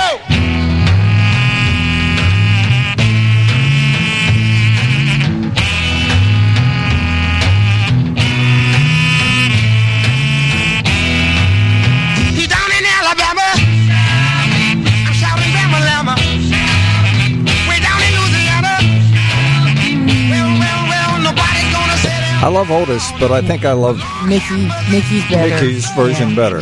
Yeah, Mickey's probably a one-hit wonder, too. Yeah. It made it into the top 40. It actually did. Yeah. Back, I want to say, in the late 50s, early 60s. Okay. As Spike O'Dell used to say, you don't get this kind of radio up and down the dial. That's probably good reason. Yeah, there's that. All right. Shout Bamalama. And yes, this will be included in the music bumps when we... Every week, for those of you who may not know, oh my gosh, you need to go to our blog. It's steveandjohnny.wordpress.com. You know what we've done the last half hour? We have webbed. One thing leads to another. I'm still looking at a list this long of people I got to shout out to. But let me quickly say, if you go to our blog, steveandjohnny.wordpress.com. Yes. In about, somewhere in the next 48 hours, we'll do a blog, and it will have a link to the podcast and all of the bumps that we used on tonight's show. And now we return you to Ms. Putman with our shouts in progress. Stephanie's listening in Madison, Wisconsin, and Peter Lawrence is in Sauk Village, and Mike Feigl is in Akron, Ohio. Nancy Hollins is tuned in. My buddy Deb Scott is listening, and her mama. Jim Smith is listening on his 63 transistor radio. A 1963 radio. Cool. Yeah. Rita Raggi, R-A-G-G-I, Fort Worth, Texas. Christine Failings in Plainfield. She's listening on her C Crane 3. Patrice Tintara is one of our top fans, and we appreciate that. Kevin Roush is tuned in. Beverly Goodall thanks her boyfriend for informing her that we were back on the radio. So she is now with us on Saturday nights. I think you should keep that boyfriend, Beverly. Yes. He's probably up bowling now going, she's busy listening to the radio. Chuck Snitchler, thank you, Chuck. He's one of our best friends for this entire radio station. Sharon Malone is in Kenosha, and Jean Jacobson is in Milwaukee, and Lloyd Moncrief is in Ottawa, and David Kaufman and Bobby Danos in Al are listening at the Sandwich Manor out in Sandwich, Illinois. Bonnie Pearson is in Pleasant Valley, Wisconsin. Robin Aiken in Port Charlotte, Florida. John Couture is in Warren, Michigan. Joe Smith is down in Nashville. Delphine Behrman is in Chicago. Go figure. Chicago's listening in. We're getting out there. Wow. Eric Baum is in West Beach, Maine, where they're expecting 6 to 12 inches of snow tonight. I said, if you are awake when you get that much snow, send us a picture. Yeah. Barbara Barrett is in Lake Zurich. Helen Bodine, forgive me, Helen, you're in Kenosha. Tracy Douglas is in Savannah. Linda Moeller is in Oklahoma. Helen Thomas is in Kenosha. And again, that's just about it. Forgive me if I missed you. Oh, Sandy Blackwell just checked in from Peoria. Did we mention Randy, the super bagger from Jewel? Oh, hey, Randy. She's our girl, super bagger at the Jewel up on Howard in Evanston. Mm-hmm. And we appreciate you all tuning in. As I said, we have a number of states listening tonight. Oh, here we go. 847 area code. Wally Powers is listening in Pinehurst, North Carolina tonight. Mark is in Calumet City. And I'd like to find out if we have anybody listening across the big pond. And I ask that because I mentioned our blog. Yeah. Every time we look at, we can check some of these statistics for our blog. And we had last week people following our blog from Ireland, the U.S., Ireland, the UK, the Netherlands, Sweden, Macedonia. Italy. Yeah, Macedonia. Wow, why? I'm trying to think of where else. But so many countries, literally all over the world, that are following our blog. So I'm wondering how many of you people who pay attention to our blog from all over the world, how many of you are listening to us via the interweb? I think we should do a night where we take a segment of the show and we just say, call us wherever you are in the world. You don't have to have anything fabulous to say other than, hi, I'm in, fill in the blanks. And we used to do that on Sunday nights because we were heard, this was pre-internet, believe it or not. Yep. We were heard the old-fashioned way on the West Coast because there was a station that was at 7:20 a.m. that would go off the air for maintenance. In Las Vegas. And on Sunday nights, they would go dark. So and we would sometimes get calls from listeners and calls from like Riverside, California. Yes. And all along the coast of Texas, the Gulf Coast of Texas. So that was really fun because we would throw open and back in the day, remember, we would actually let them call us collect. That's true. Because it was a different world then. And the station didn't have an 800 number at that point. And we said, well, okay. Right. And we didn't have cell phones. And that was back in the day. We're dating ourselves. Every show on WGN, when we first joined the station, had its own budget. And if you didn't use your budget, as in is the case in many businesses, you didn't get it next year. So that meant we had fabulous parties toward the end of the year. Or there were times when there were guests that would be coming in and literally, if we weren't able to get them to the station, they wouldn't be able to do the show. So we would send a limo to pick them up. Yeah, that was nice. And we just turned in our expense account. Yeah, that's all business related. No, I don't think a lot of companies have business accounts anymore. I just don't think that's the norm.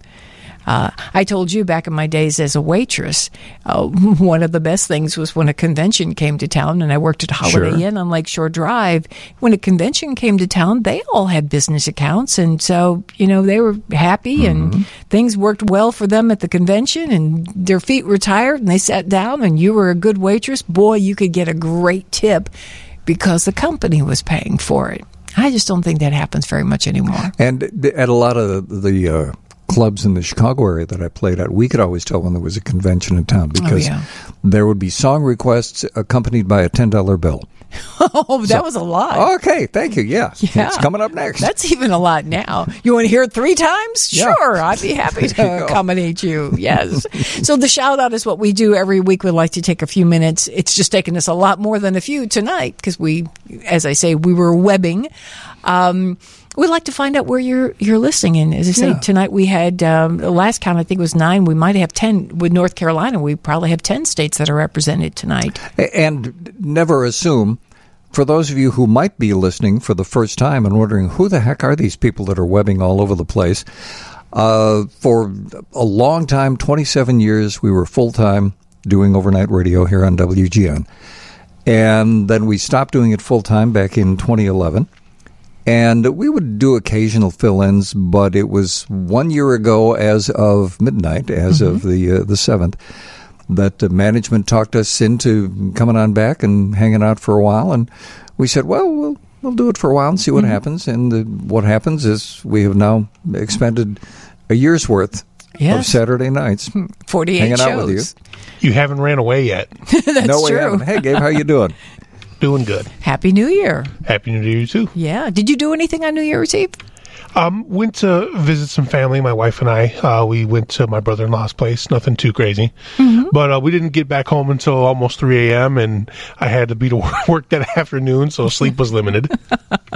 But that's what the holidays are all about, right? Exactly. Yeah, you just put up with it because you figure, hey, it's once a year. We have coming up a conversation with Tom Appel, and we've got a lot to cover in the world of automobiles. We haven't talked to Tom in a while. And also, since we've got Tom Appel, who is the publisher of Consumer Guide, that also means we're going to be treated to Tom's Tunes. Oh, yes. There is a theme with Tom's Tunes, and we will have him explain. We'll also get into the history of Tom Appel and our radio show. Yes, this is true. So that and more coming up. We'll be back on WGN.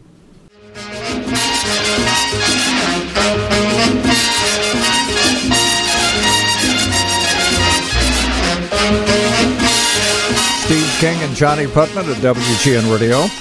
Why do I feel like I'm listening to the theme from a 70s cop show? Yeah. I mean, it really works. Feel. Yeah. Well, what you're listening to is one of Tom's tunes. Tom being Tom Appel, the publisher of Consumer Guide. And Tom, before we get into all things cars, tonight's Tom's Tunes have a theme, don't they? They do. And the theme would be what? The theme is Manteca, and that is the name of the piece we just heard. That is a Dizzy Gillespie original, and it's an important piece of music for a couple of reasons. One, it is a song that other jazz artists love to cover. It became a jazz standard. It is also sort of the first acknowledged piece in the Afro-Cuban movement. Where jazz artists started to play African music mixed with Cuban music together. And Dizzy Gillespie, of course, was kind of the founder of that movement, but that song kind of put it on the map. So, great piece of music covered by lots and lots of artists, and I've got a couple more versions for us. So when are you starting your jazz podcast? Yes. I would love that. That's my retirement thing. I think that in a few years I might actually do that. And for those of you that are wondering, well, why does Tom get to pick his songs? These are some of the songs that Tom loves to blast to test the sound systems on some of the cars that he's road testing, correct? That is actually true, yeah. And that was one of them. That's a great piece of music to test the sound system. And what, I know we've covered this before, but I'll jump back into it. What kind of music do you prefer to get a really good idea of how good or how bad a car sound system is? I have become very fond of and like to test mid-50s, like mid-century American jazz. And I love guitar when it's played with mid-century jazz, and then I like really good guitar in general. Like I'm a huge fan of Mark Knopfler, for example. Okay. Well, and before we get into car, and we eventually will land there. Again, we're webbing a lot tonight. But we can web if we want to. It's show number 49. Yeah, but this is as we mentioned at the outset. This is our 1 year anniversary of Steve and Johnnie Show version 2.0. Congratulations! Thank you. Yeah, who thought it would last this long? But we wanted to go back and cover your history with us. Now, we first met Tom years ago. We had started doing a regular automotive feature. We've been doing our road tests, our radio road tests for, I don't know how long. We started doing those back at the behest of Jim Matea, who was the automotive czar for the Chicago Tribune for a long time. And there were no women doing road tests then, so we thought, well, this will be different. He said, she said, a take on a given vehicle, because guess what? We don't always agree on everything. Yeah. But we actually first met Tom on the subject of music. It was not on the subject of cars, right, Tom? Take it away. That was way, way, way back. And I'm trying to put a year on this, but it might have been 1987 or 1988. Okay. And there's a long story here, but I'll tell it as short as possible. I worked at a market research firm, and this was before there were really reliable desktop computers, and because I was good at math, I used to tally up all the things that had done during the day and leave a report for the people who would manage things in the morning. So I worked late at night alone in an industrial park with like a tin shed building, and you couldn't get radio in there. And only two stations could be heard in the building I worked at while I was sitting there playing with a calculator at like 2 a.m.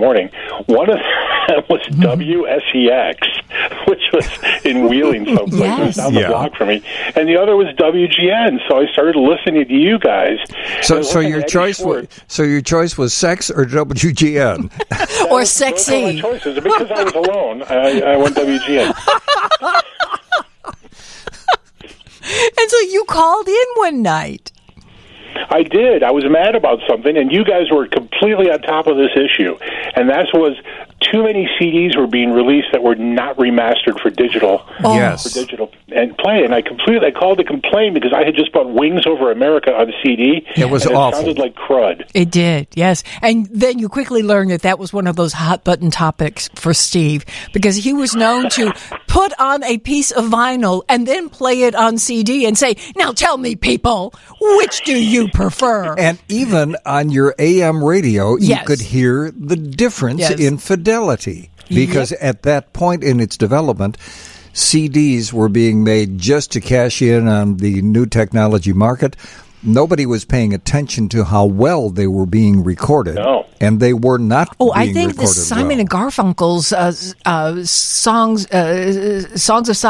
of Silence. That was a classic example. It was so bad. Well, and one of the reasons was that I don't know if it was it was one of the Simon and Garfunkel albums that Columbia Records actually lost the masters to, so they had to go back to as pristine a copy of vinyl as they could find and make the CD from that. Drop the needle on it and then make a CD. Then my other harangue was Motown. All of the first Motown pressings were horrible. And the best example I can give is, if you remember the Temptations, My Girl, which starts with the bass, and on vinyl it would be doom, doom, doom, doom, doom, doom, doom, doom. On CD it was it was just awful. You think I'm kidding, but it was that bad. Yes. So when Tom called, he knew that we were kindred spirits. Exactly. And then we started doing a regular automotive feature, and for years we had Frank Pyler, who had been the publisher of Consumer Guide and who now is the publisher of Collectible Automobile. And Frank would drive from the Wisconsin border in to do the show, and that got a little old for him. And he says, you know what? There's a guy working at the magazine, and I'm thinking he might enjoy this too, and he brought you in. Do you remember what year that was, Tom? I'm going to say it was 2003 or 2004. Yeah, that sounds right. So, we're talking 20 years ago. So for you people who hear him on other shows, he was here first. Yeah. He was our guy. We are his radio parents. And every time he does another show, we get a percentage, right, Tom? That's right. That's why I'm completely broke. Put me out. But he does thank us on his podcast, so that's very sweet of him. Tom, we will talk about cars. So are we going to talk cars tonight? Hang in there. Okay. We're going to take a break and come back with more Tom's Tunes, and we're going to talk about automotive news because there was a lot to talk about, especially this new law that got passed and went into effect on January 1st. All that and a whole lot more here on WGN.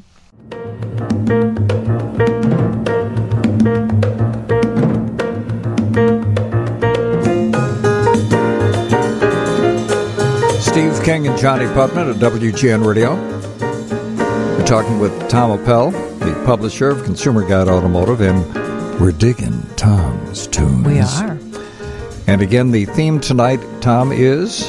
Manteca.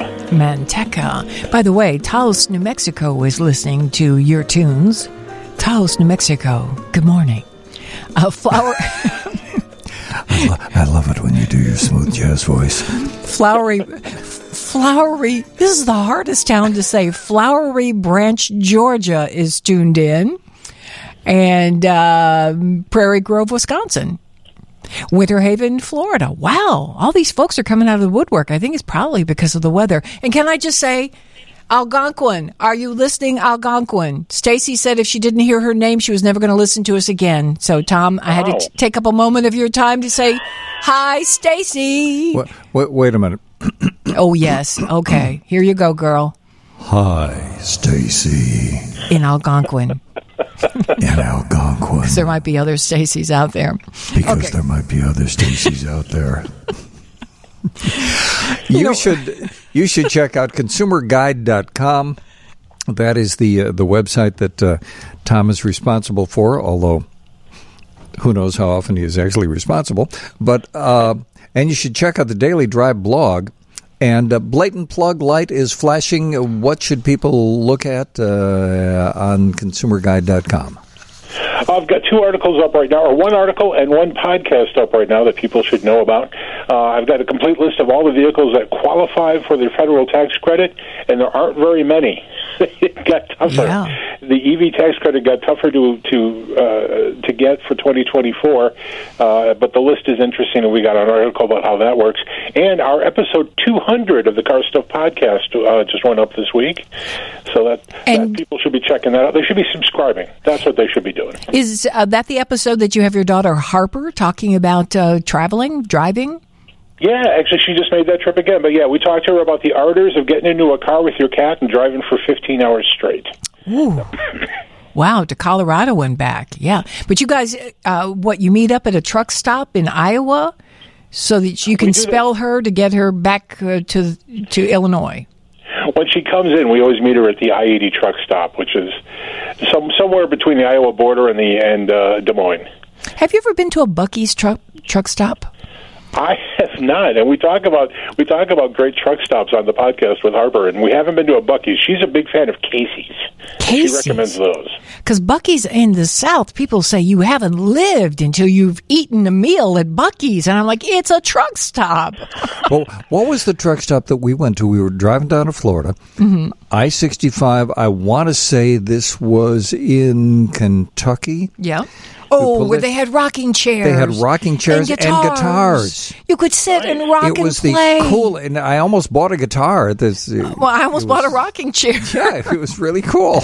And I was saying, honey, we're only like 3 hours into our trip. You got to get up and get in the car. We got to drive. But it was such a cool place. Yeah. Oh, gosh. Yeah, there were some good ones on I-65, but that was back in I think there was a time, too, when CB radios were so prevalent that I don't know. I just felt like stopping at truck stops were appropriate because we had our CB radio blaring. So, all right. But as we segue to automotive news, one of the big stories this week has been Stellantis and the Chicago Auto Show, or the lack of Stellantis at the Chicago Auto Show. And for people who don't know, Stellantis is responsible for what vehicles, Tom? Lots and lots of brands, but the ones we know best are Jeep, Chrysler, Dodge, and Ram, plus Alfa Romeo, plus Maserati, and plus Fiat in the United States. So 7 brands not going to any auto shows this year. Well, let me put an asterisk on that. They have blown off CES, which starts tomorrow. Which is huge. Which is huge. Yeah, it's the electronics show, and it's become an auto show, basically. Mm-hmm. They're not going to that. They blew off the L.A. Auto Show, and they're not going to be going to the Chicago Auto Show. And rumor is they're not going to 2 Texas auto shows that are fairly large. And the Chicago Auto Show is the best attended auto show in the country. Am I correct? That's how we understand it. It probably is. New York could be close.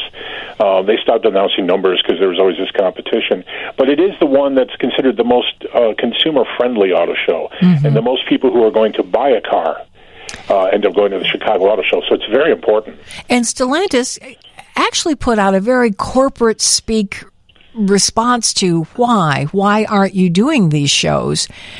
And basically, we're saving our money. We want to put our money in the right place, in EVs. Am I correct, Tom, or am I being unfair to them? No, that's basically what they said, and they sort of released that announcement shortly after, at least about the LA Auto Show, shortly after the strike was resolved. And at the time, they had the feel that the strike had hurt them financially enough that they were reconsidering at least the LA Auto Show. But the string of auto shows that they're going to eliminate from their schedule is big, and it's looking like they might do something in New York, but it's not a full effort. And yet, for all the financial problems they're having, some of their vehicles, and I'm thinking Chrysler 300, have completely sold out because it is the last year for the internal combustion engine, and they're making it a big deal. And I think there's some other examples in their lineup, aren't there? Yeah, and this is actually one of the reasons I think they may not be doing auto shows this year, and that's that they have very little product to show. Chrysler is down to 1 vehicle, and that's the minivan. Dodge is down to 1 vehicle, that's the Durango, because as you mentioned, their muscle cars are gone. Jeep has eliminated 2 models from its lineup, the Renegade and the Cherokee, and Ram is just 1 vehicle anyway, the big truck, so there isn't a lot of stuff to show. Fiat doesn't actually have a 2024 product, so that's a little weird. So this is if they were going to skip a year, and let's hope they're just skipping, this is the year to skip because they don't have a lot of stuff to fill the floor space. And didn't the Chicago Auto Show respond to that news by saying, hey, we're still going to have like 8 EVs represented here? And, basically, I think the underlying message was, I don't think we're going to miss them, so come on down. And didn't some of the people from the Chicago Auto Show say, this doesn't necessarily mean you won't see Chrysler, Dodge, Jeep products because they're talking with some of the local dealers? And that has happened before. We've seen dealers work together to get some stuff on the floor. What you won't have is the big display, but you'll still have the product there. And I would see why dealers would want to do that because historically, and I forgot the numbers, but they were impressive, people who go to the auto show tend to buy vehicles within 6 to 12 months. So you definitely want product on the floor there if you can do it. And am I correct? A lot of people have purchased vehicles off the auto show floor. Not technically, because they're not actually allowed to sell off the floor, but I think they can make referrals. I thought they could sell everything, down to the carpet. Yeah. Or maybe there was a time when they could. During the week, salesmen actually work the floor, so it wouldn't surprise me. Yeah, right. If sales were actually happening. They're not supposed to happen. There's not supposed to be any pressure or anything like that. But a lot of people going to the auto show are going to miss the wonderful Jeep trail ride exhibit. Yeah, Camp Jeep was a huge favorite. There was a huge line to get in line for that, and that took up a lot of the floor space, too. And then there was a Ram track that was like that as well. So those will be missed because those were consumer favorites. But as you noted earlier, one of the things that the folks at the Chicago Auto Show said was that they're going to have a lot more EVs available on that test track. Well, we've got a lot of ground to cover with you. And one of the things we're definitely going to cover coming back after the news is Senate Bill 40, which was approved earlier this year and starting January 1st. We'll explain to you what that means, especially if you're planning on building a new house, because it will affect you. But before we take a break, Tom, we mentioned your podcast. The listener says, how again can I subscribe to the podcast? Oh, the easiest way, you can go anywhere. So if you listen to podcasts, Apple Podcasts is a great one. You can just hook up there. You can get on my mailing list, carstuff@consumerguide.com, and I can send you a link. Also, just go to consumerguide.com. Every episode, I post an article. If you click on that article, you can stream right there. And I get email from you, so that's your newsletter that you put out on a weekly basis? And that includes a link, yep. Okay, so it's simple as that. And again, much like subscribing to our blog, there is no charge. And nope, absolutely free. You have to listen to me, but that's the only tax. And when it comes to your newsletter, please go out on a limb and tell people that you're not going to sell their address, please. Oh, just once a week. I don't do anything with your information. Okay. I thought he was going to say just once a week I sell your address, and then the other times I don't do it. And then once it's sold, that's it. That's I got it. what I needed. I got scared there for a moment. Yeah. No. I would never do that. I'm teasing you. And I manage the list, so there you go. Tom is the publisher of Consumer Guide Automotive, and we will come back and talk about Senate Bill 40 and some other auto news. If you have any questions, you want to sneak them in, 312-981-7200. You can certainly text us. We'll get those to Tom, call us, whatever. A lot more ground to cover here on WGN. Steve King and Johnnie Putman at WGN Radio. We're talking with Tom Appel, publisher of Consumer Guide. And, Tom, this is one of my favorite people, Ray Bryant. Yeah, Ray's absolutely one of my favorite jazz artists of all time. Just a wonderfully emotional and controlled and just fantastically wide-ranging piano player. He does stride, he does gospel, he does soul, he does blues. He's just a great pianist. And Tom's Tunes tonight has a theme of Manteca, and that was another version of it. Yeah. And they all sound different, but they, again, forgive me, and Tom, you like the old television shows. You have to admit it sounds an awful lot like it should be in a cop show from 1972, right? That would be a great theme song. It would be. Speaking of that, and again, forgive me for webbing again. Mm-hmm. Tom loves James Garner TV shows. Oh, yes. Have we ever asked you about one of our, that Johnny and I were talking about, one of our all-time favorite movies? Have you ever seen Sunset? I texted him about it when we had that conversation the other day.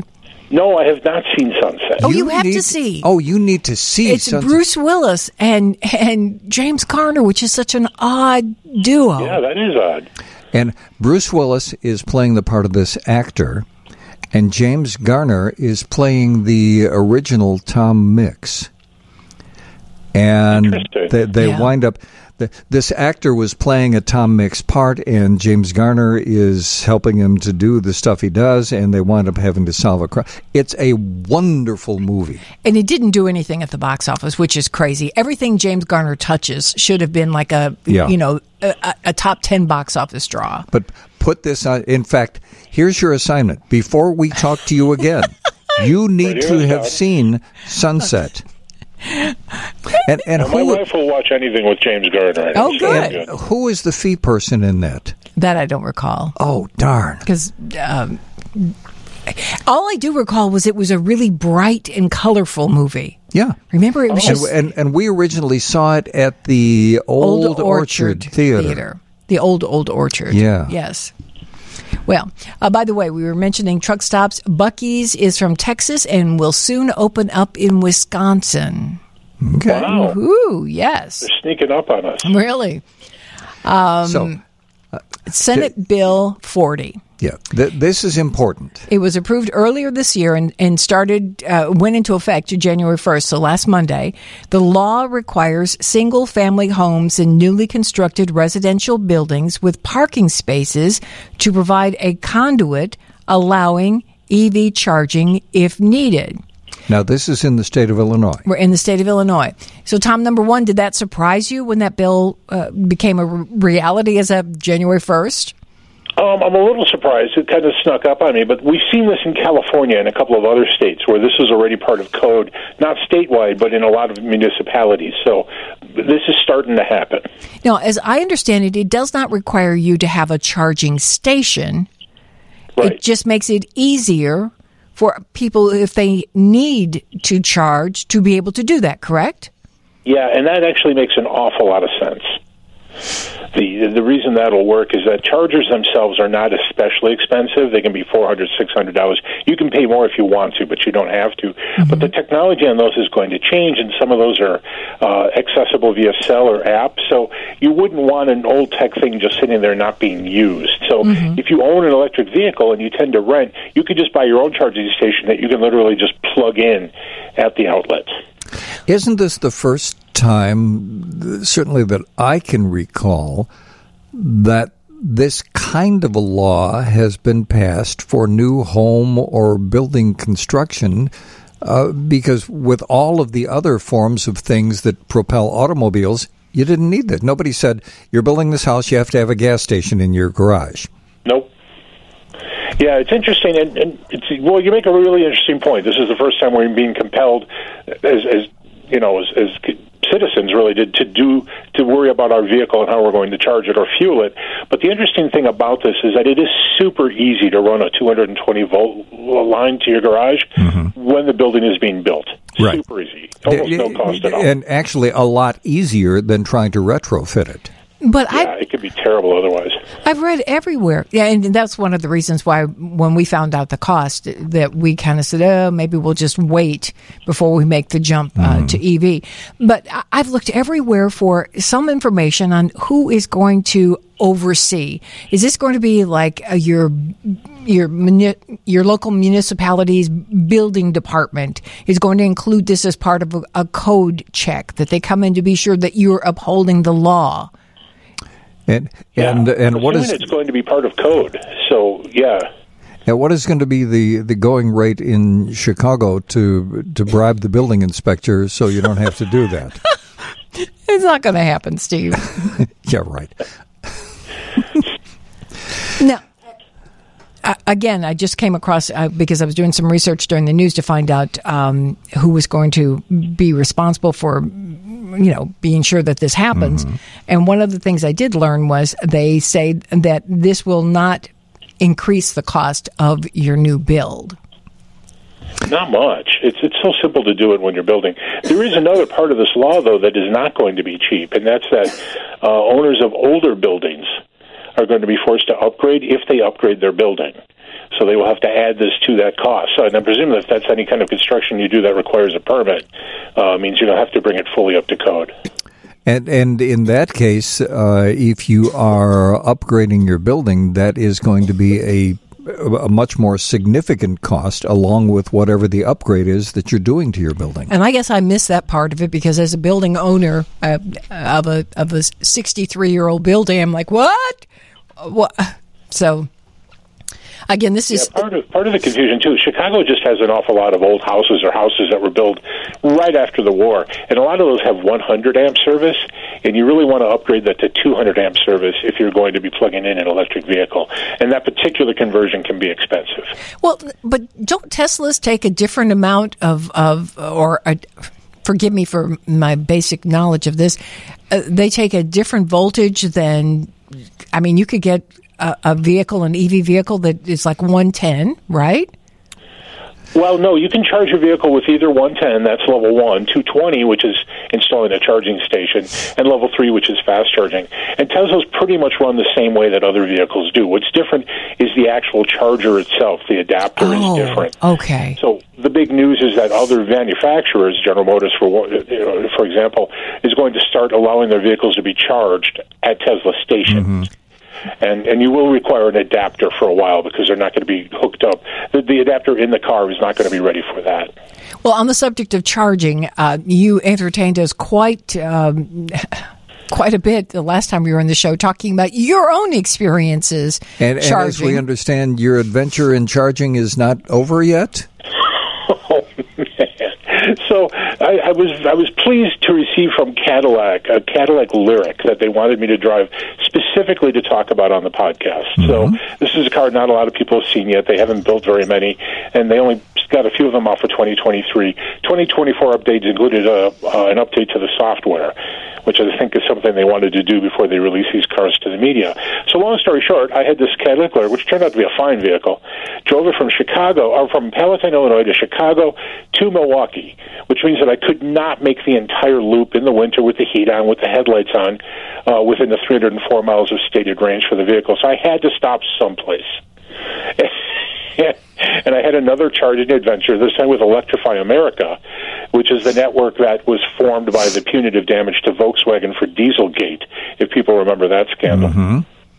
So I get to the charger, and it's supposed to be hyperfast, in quotes, which means it's supposed to deliver 150 kilowatts of energy, which is an awful lot. That would be very fast, and you get a full charge in a relatively short period of time, or an 80% charge, which is what you're supposed to do on fast charging.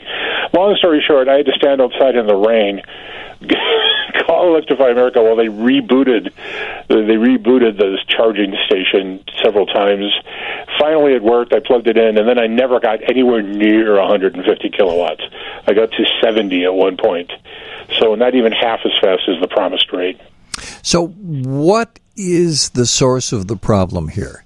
Is it the charging stations? Is it that the management is not paying attention to how this is handling? Is it bad installation? What's the deal? There seem to be significant software issues, and it looks like these installations took place without a lot of thought for how these were going to operate. And they don't ideally, like Electrify America, is supposed to work with your car, and it should recognize your car, and all you have to do is plug in, and everything should just take care of itself, and they should know to bill you, they should recognize your car, and that isn't happening. Additionally, these stations, strangely, are often broken, and they don't indicate that they are broken. So you can try and fuss with the car and try 2 or 3 times to get it going, waste a half an hour of your time, and it won't work. And then when you call the company that is listed at the charging station, they don't even realize that it's not working, right? That is exactly right, Johnny. I've called them, and they didn't know it was working, and they didn't know what station I was near, even though I was using the app, which is very frustrating. So clearly, they beta tested a lot of the software on the public. It was not ready to go, and they built a lot of stations. They don't know a lot about them, and it was just a problem. And I'm convinced now that this should have been treated like a federal utility, and not handed to a bunch of different companies that were just in it for the money. And I don't buy the argument of, well, it's new technology, so it's going to take a while. No, it's new technology, so you want to be very careful about how you are installing it and who is doing the installation. Yeah, and it shouldn't be that complicated. EVs are new technology. Charging a battery, we've been doing with little home chargers since the 30s. It doesn't seem like it should be that complicated. Obviously, there's software involved in processing your charge and making sure that it's talking to your car and everything there works, but that shouldn't be that complicated. And they've had millions and millions and millions of charges now, and it doesn't seem like the situation's getting better. Is the situation any better from what you hear over in Europe? It's supposed to be better in Europe, and it's vastly better at Tesla. The Tesla systems just work. Oh, here's another fun, frustrating thing. I don't know if I told this to you guys. If you are at an Electrify America station, and they have 4 or 8 stations, no matter what they tell you the promised output of the charger is, you end up sharing it with another car if it pulls up. What? Yeah. Okay. Yeah, and that's something that doesn't happen at Tesla stations. Huh. That is Very really frustrating. weird. Yeah, that is weird, too. Yeah, it's just they cheaped out a little bit on the station, and they just have the one transformer, and that's it.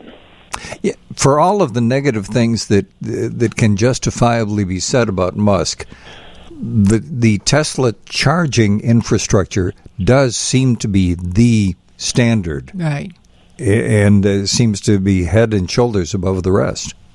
It is, yeah, and it's absolutely the benchmark to go for. And then they know when a station is down, and they know when you charge, and they bill you. You never, if you are a Tesla owner and you pull up to a Tesla station, you never have to use your card. You never have to call anybody. You just plug in. They know it's you. You get billed. It's super simple. We were behind a Tesla the other day, and Steve didn't notice it, but I kept trying to focus on the bumper sticker in front of me on the Tesla. And as we passed them to turn, I realized the bumper sticker read, "I bought this car before I knew he was a jerk." I was like, whoa. Like, don't hold it against me. And now we're starting to see more of those. Yeah, wow. We're talking with Tom Appel. He's publisher of Consumer Guide Automotive, and you can check out consumerguide.com. We're going to come back, talk about more car stuff here on WGN. Steve King and Johnny Putman at WGN Radio. We're talking with Tom Appel, publisher of Consumer Guide, and we're hearing some of Tom's tunes. And again, Tom, the theme tonight has been, and this artist is? This is Francisco Aguabella playing one of the songs in the theme, Manteca, a piece by Dizzy Gillespie, originally. I like this version a lot. Mm-hmm. This sounds like it could be a bar scene in Quincy. Okay. If we're citing these to TV shows, this could be, Quincy's walking around a bar trying to find some guy. Yeah, you're right. We heard from Vlad in Tampa, and he texts that the Tesla supercharger infrastructure is certainly the gold standard. He writes, "I own a Model Y, and I regularly road trip from Florida to Chicago with no issues." Wow. Yeah, that's huge. That's also good to hear. Yeah. Another interesting text, and I don't understand the why of this. This is from Deanna. It says, there are a lot of crashes while turning left out of a shopping plaza near me, and the owner of the shop across the street says they seem to be disproportionately caused by Teslas. What? Huh? I don't know what to make of that. I don't either. It's like, what?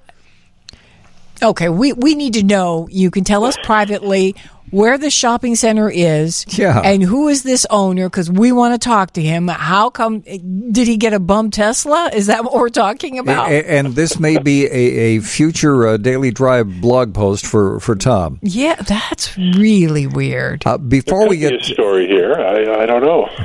Before we get too far afield, you mentioned the Cadillac Lyric that you were driving. What else have you been driving? I had a string of 3 electric vehicles in a row, and it was very fun, very entertaining to do that, except for the charging situation. But I had the Hyundai Ioniq 5, which was Hyundai's first all-electric 50-state vehicle. They had done a version of the Kona before, but they didn't sell that everywhere. But the Ioniq 5 is a hatchback, and some people think it's a crossover, and I'm not going to argue about that. Nice electric car. But the other one I drove was the Ioniq 6, which is a Honda Accord-side sedan, and I was very impressed by this vehicle. It is the ride and handling were great. The interior is spacious, a little bit cheap on the inside, but the money's got to come out someplace, I guess. But the range is great. It's about 360 miles, lots of power, all-wheel drive.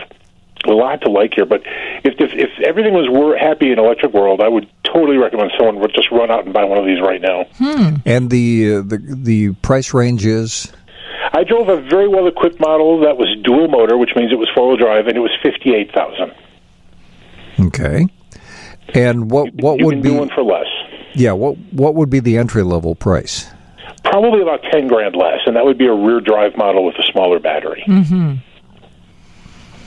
I think of rear-drive models, and I think of the weather that we're supposed to have on Monday or Tuesday. I'm like, really? Do you want a rear-drive model? I have thought that one of the interesting things about electric vehicles is they shouldn't be as bad in two-wheel drive as other vehicles because the weight of the battery is distributed evenly underneath the vehicle. Oh.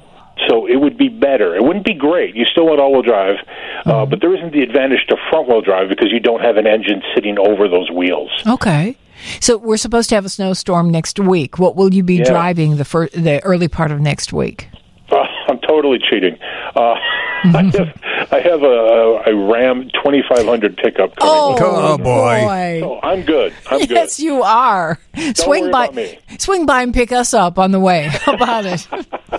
Wow. You know what we should do, and let's think about spending a little time on this when you join us in a couple of weeks, because at that point we'll be close to the auto show and it will be snowing. It always is. Because the worst blizzard is always around Valentine's Day at the auto show. Can we spend a little time next time we talk and talk about the difference in front wheel, rear wheel, all-wheel drive in bad weather situations.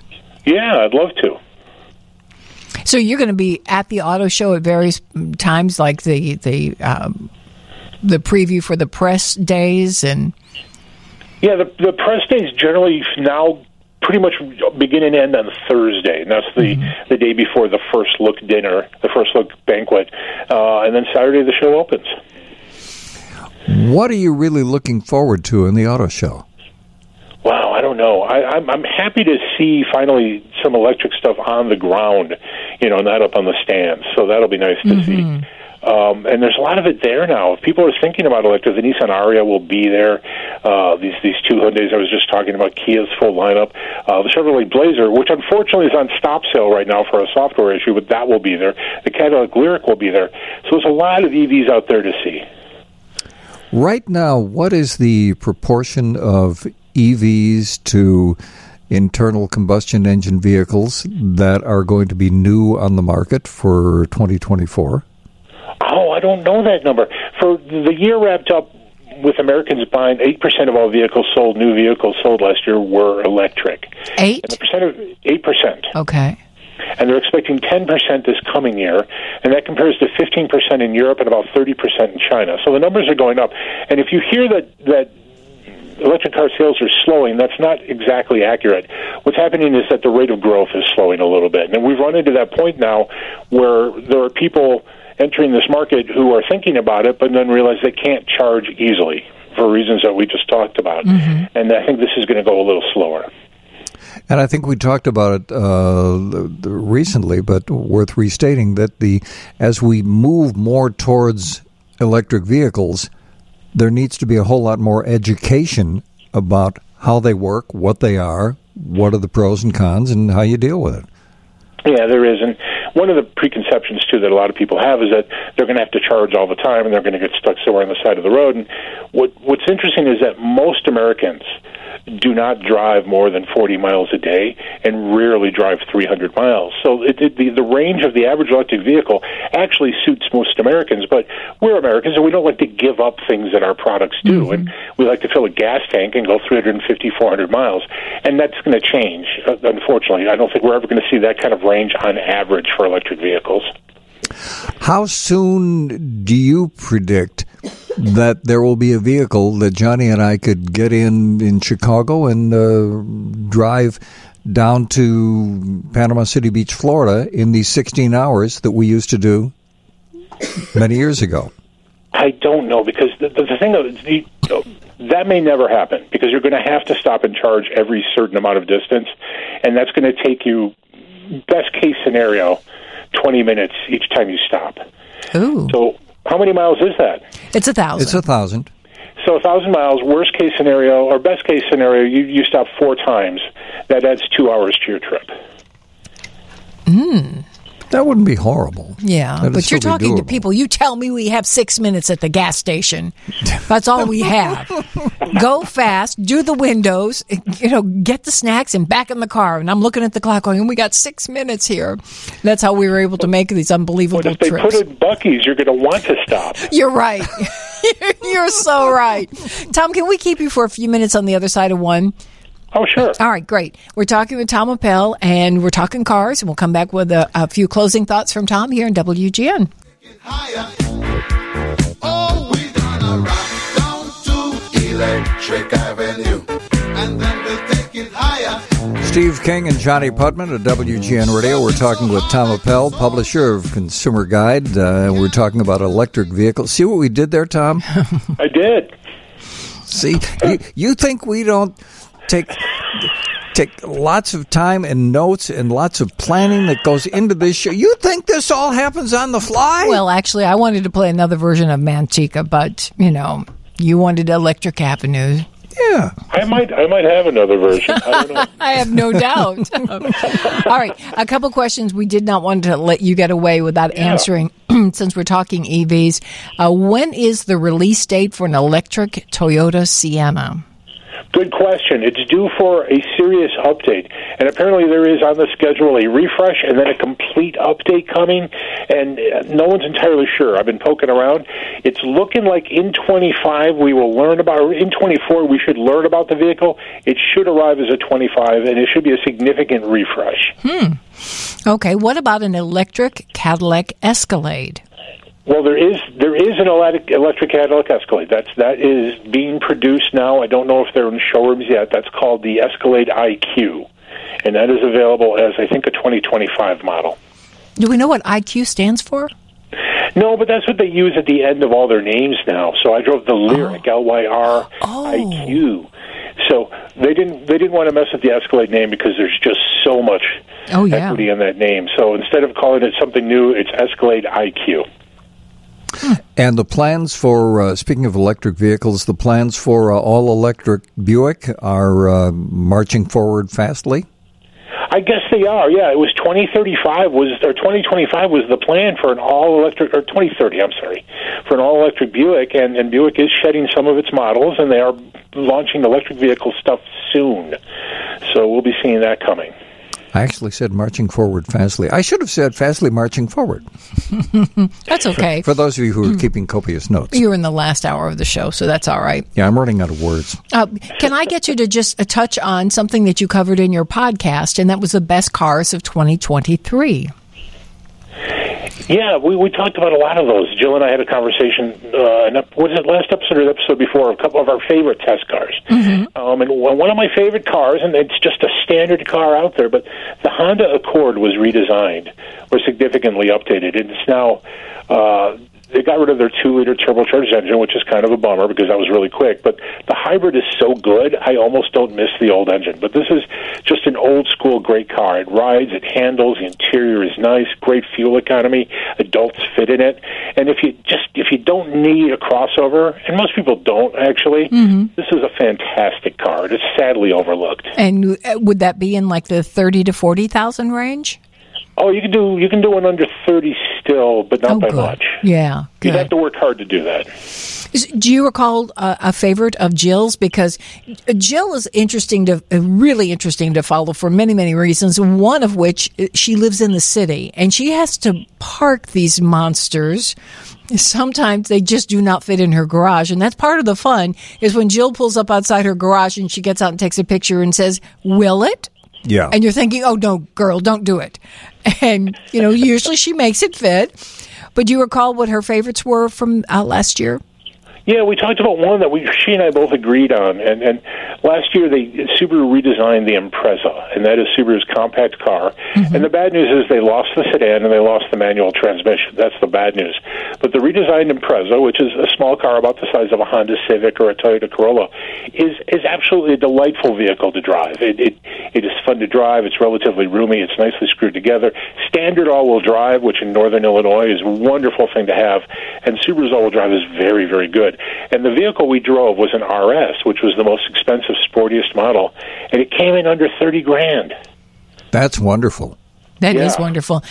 Steve, was it the Subaru commercials that were so moving during the holidays? They were so beautifully done, where you have the wrecked car and the woman is running up to the wrecked car. And she says basically she never loved her Subaru more than after this accident, and where her husband and her child get out of the car. Whoever did that commercial, it was really, really well done. Yeah. Does that ring a bell to you? I did not see that commercial, but I remember a few years ago, around this time of year, they were running the They Survived commercial, which followed the ride of a wrecked Subaru from an accident site to, I think, a wrecking yard. And at every point where the car was handed off, the person driving the car, delivering the vehicle, mentioned to the next person who was taking ownership of it, they survived. I think this is a version this of They was the Survived. next iteration of that series. Because the woman is there with emergency, personnel waiting for them to get the people out of the car, and it's her husband and her child, and you're like, whoa. And they walk up to her, and I get goosebumps Very thinking strong about commercials. it. Yeah. Well, interesting too to see them dealing with crashes, because Subaru's all about active crash avoidance. They're very good handling vehicles, and they have the great all-wheel drive. So it's interesting that they would deal with that stuff failing ultimately. Before we wrap it up, final blatant plug. If people want to follow you or on Twitter, you have to get off Twitter. I do. I almost got through the whole show without you reminding me. I do have to get off Twitter. I know. But he's still there for the time being. So, but if people want to follow you, where do they do it? On Twitter. I am Car Guy Tom on Twitter. I don't want to lose that name either. I feel like I earned it. Well, you could leave it there because we talked with Patrick Crispin about this last week. You probably want to leave it there because you don't want somebody else to grab it and do crazy stuff and make it look like it's you. And we've decided that because we were really thinking about getting rid of our Twitter account, and then we decided, no, we got a bunch of people following us there. But more importantly, accounts like yours, like ours that have been around for a while, if you drop it, somebody's going to grab it and pretend to be you. So we're going to leave it there, but increase our presence on other social media platforms. Yeah, that's what I got to do. Well, I got to find some time and energy. So Car Guy Tom at Twitter/X and ConsumerGuide.com. Any other blatant plugs we should? It is the Car Stuff Podcast. We'd love to have more listeners. For people who think we just spend the whole time talking about cars, you guys can attest. It's about half cars, half goofing off. A lot of fun. People enjoy it. In fact, we joined you to goof off, and it was like your number one podcast for the past year. Thank you for letting us know about that. Yes.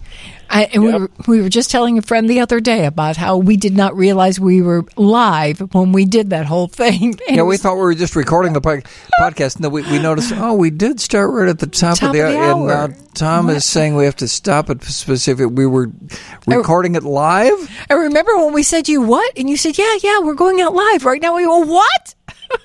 And you trusted us with a live microphone? Yes. Yeah, we're live at 3 p.m. on the Talk Zone Internet Radio Network. On Tuesdays. On Tuesdays, yep. Yes. All right. Thank you, Tom. As always, a pleasure. Yeah. And we will catch up with you in a couple weeks. Sounds good. Thanks, guys. Take care. Bye-bye Thanks, now. Tom. That's Tom Appel. Always fun to talk with Tom. Yeah. And check out his podcast and go to ConsumerGuide.com. And some really nice text that came in, too. So thank you very much. We're going to take a break and come back with more. Stay with us. Big enough so you can't hit me, and all you're ever gonna be is mean. Steve King and Johnny Putman at WGN Radio. Why you gotta be so mean? So, over the past week or so, the Crispins were in from California, and we spent an evening watching Taylor Swift's Eras concert movie. 3 hours. Yeah. 3. Now, full disclosure, we're both fans of Taylor Swift.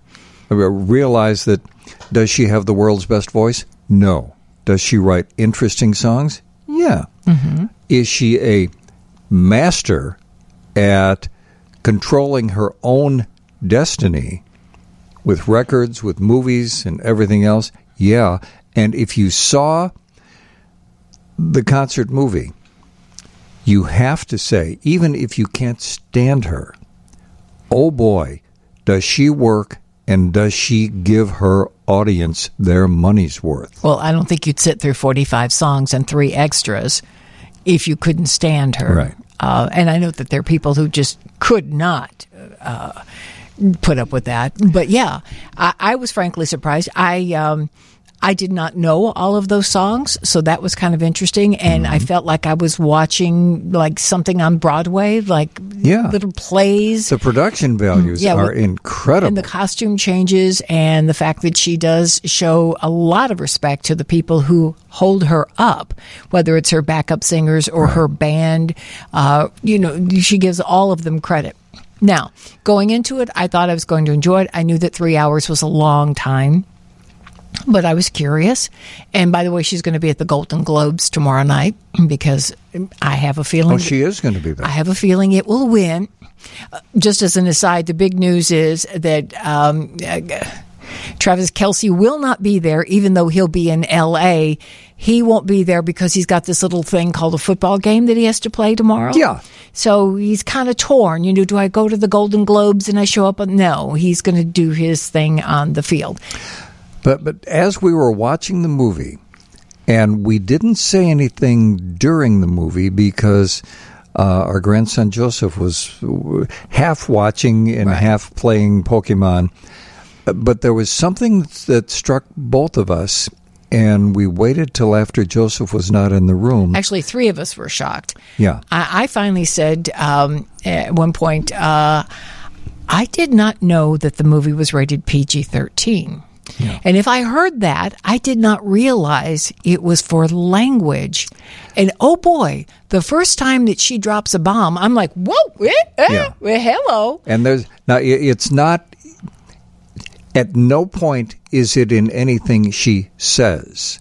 Mm-hmm. And it's not in a lot of the, I would say it is in maybe 4 songs. Well, actually, there were some that we didn't hear because I've looked at a parental guide on this subject, and there were some that we missed because we thought there were like 4 instances. But there were some F-bombs, there's some S-bombs and GD. And we both had the same reaction. Okay, granted, she has a wide audience. I mean, families went to the concert, but a lot of her core audience continues to be young people. Yeah. And on one hand, I'm wondering, why did she do this? And on the other hand, I'm wondering, is it maybe because, and Julian, I want to bring you into this, and I know you're not a big Taylor Swift fan, but separate question from that. Are we more sensitive to that because we come from a generation where dropping the F-bomb was a bigger deal than it is to today's younger kids? Is that one of the reasons why maybe some artists would feel, even if you have a young audience, that kind of stuff isn't the big deal it was to our generation? You see where I'm going with that? Yeah. I think you hit the nail on the head there. That it's okay to say those words. And maybe even the parents are okay with them. Okay, they're going to see it in movies. And it made me sad. I'm going to tell you this. I'm going to sound like a fuddy-duddy, and that's okay because it made me sad. Because I was, number one, I was shocked the first time I heard her drop a word. I was like, what? And the first time it was like, we both literally did a double take. Huh? And how about at the point when the audience, again, the audience is a cross-section of ages, but it's a very young audience. They're chanting bitching. And I'm like, that doesn't seem right. I did not expect that. And I guess I'd heard someplace that it was PG-13. I did not know that it was because of language. I thought maybe it was because of the outfits that she wears, and somebody came along and said, this is not appropriate. I know there'd been some stink when she was actually traveling on her tour. Some organization came out and said she's practicing witchcraft on stage because she's doing that whole dance thing with the cape, and they said, look at it, she's doing a witchcraft thing, and she's going to put you under her spell. Well, yeah, she put a whole bunch of people under her spell, and it was very entertaining. It was incredibly surprising because it was. Frankly, I kind of went into it 3 hours. I'm not sure I got 3 hours in me to sit and watch the same person perform, but I was in it. Yeah, I was into it, and again, one of the things that blew me away is her energy level. Yes. If there is any one thing I want from Taylor Swift, it's her energy level. She's a performer. Good Oh Lord. My gosh, yes. And she apparently is the brains behind these various vignettes of each song. She plots it all out. Each song has a beginning, a middle, and an end, and then you're seeing things. You're not just seeing a person standing there with a guitar or sitting at the piano. I mean, things are happening on stage. I really appreciate that. And then I went back, and a couple of the songs I listened to today, a couple of the songs she did, and I thought, you know what? You didn't need the F. You didn't need it. Yeah. It was perfectly good without it. Radio apparently played it without that. Yeah. We know that for a fact. So why do you have to do it on stage like that? And again, one of the many reasons we're talking about this is that it surprised us. And if you are a parent, we're not saying don't show your kids the movie. We're saying just be aware of it. And is it predominant in the concert movie? No. But there are some songs where it's going to happen. So just be aware of it. Apparently her first song that she used a, quote, swear word was just in 2022. And some people are saying, well, look, she grew up. She's 33 years old. Yeah. Okay, and she has even addressed that. She said, hey, I'm not the 16-year-old I was when I started writing. I'm a different person now. I get that. But she has, even though she has aged, and some of her audience has aged with her, there is still a large proportion of her audience that is of a very young age. I was just looking up here some numbers. Okay, so 4 times you get the F-bomb. Not that numbers matter, because all it took was one for me to go, what? Yeah. And again, we're probably more sensitive to it. But there are parental... And hear me, for those of you that are saying, oh boy, are you prudes?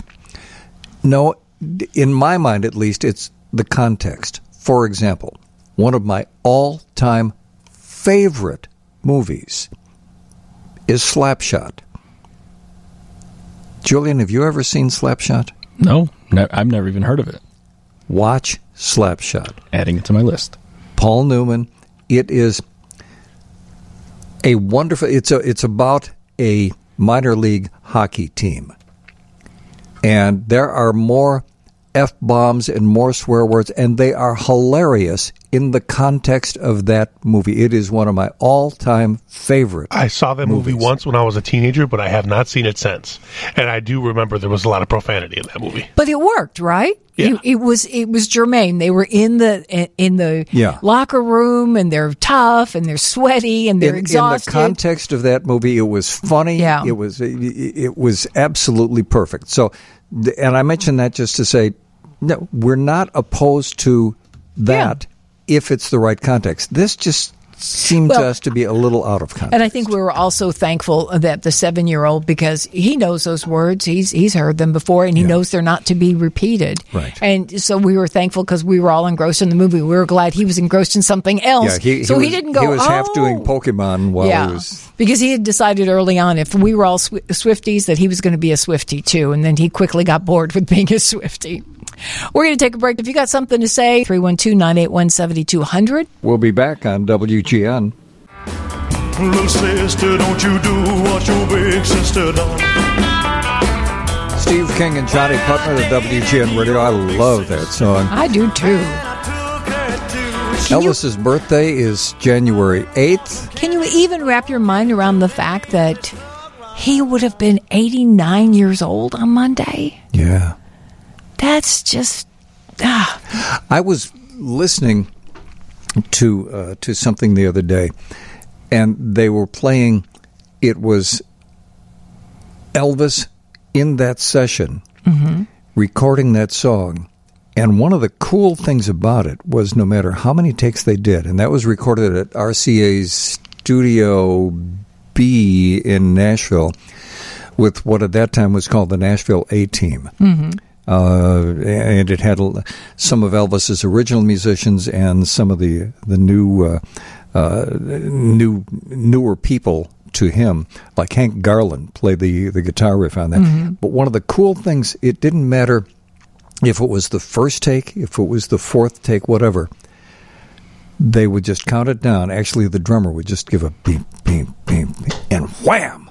Yeah. The group just hit it full tilt. It was just so cool.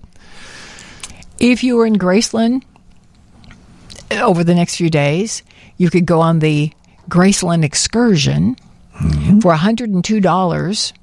You would experience, or you will experience, the rural setting of Elvis's upbringing and see where it all began in the 2-room home or house basically a shotgun shack in Tupelo, Mississippi. In Tupelo, Mississippi, where the King of Rock and Roll was born on January 8th, 1935.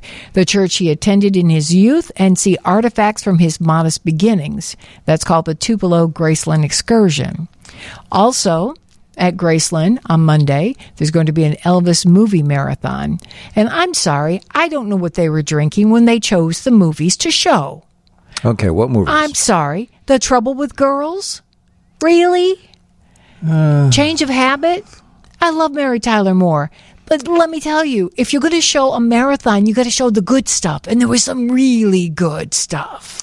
Well, the coolest thing about Change of Habit was it was Elvis's last scripted movie. Yes. And he was still into the music. He had come off his 68 comeback special. He was looking good, sounding good. And one of the fun things, if you go to watch that, there is a section in the movie where he's just kind of sitting and playing piano. Yeah, that's nice. And what he's doing is he's playing the introduction to Lottie Miss Claudie on piano, and it's really kind of cool. Mm-hmm. But he does, a little less conversation? He does. You're right. Okay. And I do love Mary Tyler Moore in the movie. Yeah. And he does look wonderful. Roustabout is going to be shown. Viva Las Vegas. Again, I'm thinking, why can't we go back to some of the true gems in Elvis's catalog as far as I'm concerned? King Creole, please. Yeah. I don't care whether, again, like Taylor Swift, you don't have to like him, but when you watch that movie, you have to appreciate how really good he is. And that not only did he have the potential, was he showing the potential there to be a really good actor, but for all the people that had said, oh, yeah, he needs all that echo and everything, if you listen to just about every song on King Creole, there is very little, if any, echo. Reverb. Yeah. And for example, listen to things like New Orleans, and it's just his voice, and he's so gritty. Can you dig up New Orleans by Elvis, just for a second? And he was working with his band members, and they had a band of New Orleans musicians that were working with him. Excellent. And just listen to the introduction to this, and listen to Elvis's voice. No echo, no nothing. Just listen to how gritty it is.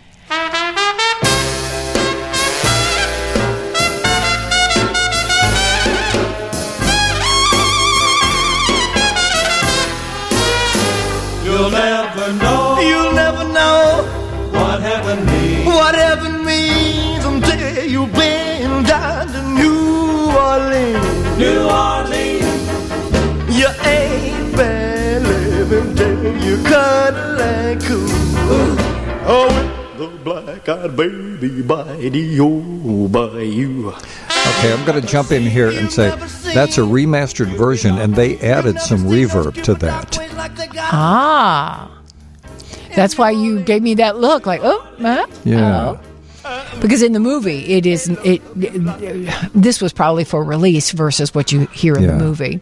But again, when you see the movies that they're showing at Graceland this weekend, they don't have that movie listed. They've got Roustabout, they've got Viva Las Vegas, they've got Change of Habit, and I think those became movies that made him a bit of a joke to people who I can find some things to like in all of those. And I've seen every one of them. I agree with you. But to the people who did not take him seriously as a performer, those movies kind of reinforced their theory that, he was just an 8 by 10 one glossy. of the movies that I would put on the list would be Loving You. Oh, absolutely. And can you dig up, real quick, Mean Woman Blues? I agree with you there. Now, this, you'll hear a little bit of echo in this, but this is just Elvis and his group. This was his main group with the addition of a piano player named Dudley Brooks. And they were recording this at the sound, whatever the... I don't know if it was Paramount or who did the movie, but it was their sound stage. Yeah. Yeah. So this was Elvis. I got a woman here, she can be. I got a woman here, she can be. Sometimes I think she's almost me,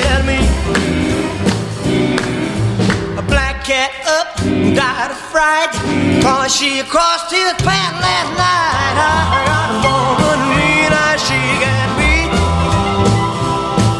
Sometimes I think she's almost mean as me. Kiss so hard, she blew my lips. Hurt so good, my heart just flips. I got a woman mean as she can be. Sometimes I think she's almost mean as me. I love everything about this song. Backup singers, everything. Yeah. That was the Jordanaires. Yeah. And the lyrics are, kiss so hard, she bruised my lips, hurt so good, my heart just flips. Those are fun lyrics. So Elvis would have been 89 years old on Monday, and there's a lot happening down in Graceland. And I think a lot of this stuff has to do with his granddaughter, Riley Keough, who now is overseeing everything. And I'm not 100% sure she's got a sense of... I thought that last Live from Graceland Christmas special was awful. It was. It wasn't... Just it was awful. It was dreadful. And it was everything but a Live from Graceland special. Well, it was Live from Graceland. It just wasn't good. That was just it. I mean, it was... Yeah. It wasn't even Christmassy. For free, if you're a fan, on Monday at 8:30 in the morning, you can go to Graceland's live stream page. They will have a ceremony with Elvis Presley officials. A birthday cake would be cut, a proclamation of Elvis Presley Day by Memphis and Shelby County officials. Wink Martindale, God bless his heart. Yeah. Radio television personality Wink Martindale will be there. He witnessed the historic night at WHBQ in July 1954 when DJ Dewey Phillips played That's All Right and Red Hot and Blue. We last saw Wink when we were on stage with him. emceeing the Rockabilly Hall of Fame Foundation concert at the Ryman Auditorium in Nashville. We got it. But let me quickly say again, okay. Graceland live stream page, and you can be a part of the celebration on Monday, absolutely free of charge. The lights are flickering, and I'm hearing. I thought that was my stomach growling, but it's a Zamboni. Well, it may have been that too. And the lights are flickering. And that means it is time for our last call. If you would like to be our last caller and win some goodies from our prize list. Now, you cannot have won anything from this here radio station in the past 2 months. This is amazing. Before we even heard the Zamboni, a listener at 847 area code said, I think the lights are flashing and I hear the Zamboni. Yeah. Thank you for that. So if you'd like to be our last caller, give us a call at 312-981-7200. That number again is 312-981-7200. And we'll get to the last call after this. Tomorrow is another day, my friend. All right, people. Yep. It's time to go home. Yes, it is. Yep. Losing time. Head on out. So, let's go. Let's go. You don't have to go home. Yes, you do. Yeah, you really kind of do. But you can't stay here. So... You can't hear the rest of the song either. A text from the 630 area code. Sam wants to know, with all of the bumps that we list on our blog posts and the videos that we include, why have we never put the closing song by Red Peters on there? And would we do that sometime? Let's do it this week. Let's start the week out. Oh, come on. It's a new year. Hey, management doesn't look at it. We'll think about it. If Taylor Swift can swear, come on. We're not playing it on the radio. No, that's true. So, Sam... And he doesn't sing anything that Taylor does. That's right. He doesn't use any of those words. That's our new standard. Well, Taylor says it. No, I say we'll include it in the... we'll see. The rundown. It's up for discussion. All right. We may have to take a vote on it next week, which reminds me, next week we won't be starting till 10:30. Mm-hmm. And Patrick Crispin will be joining us next week. That's true. And we got a lot to talk to him about, too, because, in fact, as we were talking to Steve Burness tonight, we kind of overlapped into technology stuff and how to protect yourself online. And that prompted some questions from our audience that were tech questions. So I said, we will get to those next week on the radio. So you better be here, or we might answer your question. And if you're not here, what's the point? Right? If you're not here, we're going to answer your question anyway. Anyway, yes. All right.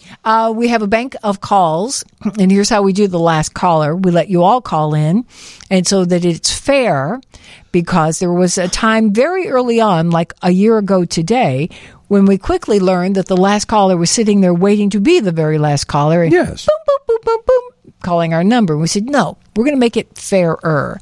We'll take a bank of calls, and then we'll randomly choose a number, and that is the call that will be the very last one. And Julian, you were not here last week, so it is your responsibility to choose a number. Oh, the pressure's on. Yes. 1 to 5. You know, I think I'm going to go with 5. Number 5 had an interesting connection with you guys, so I think we're going to go with David. Okay. Really? Okay. Hey, David, where are you calling from?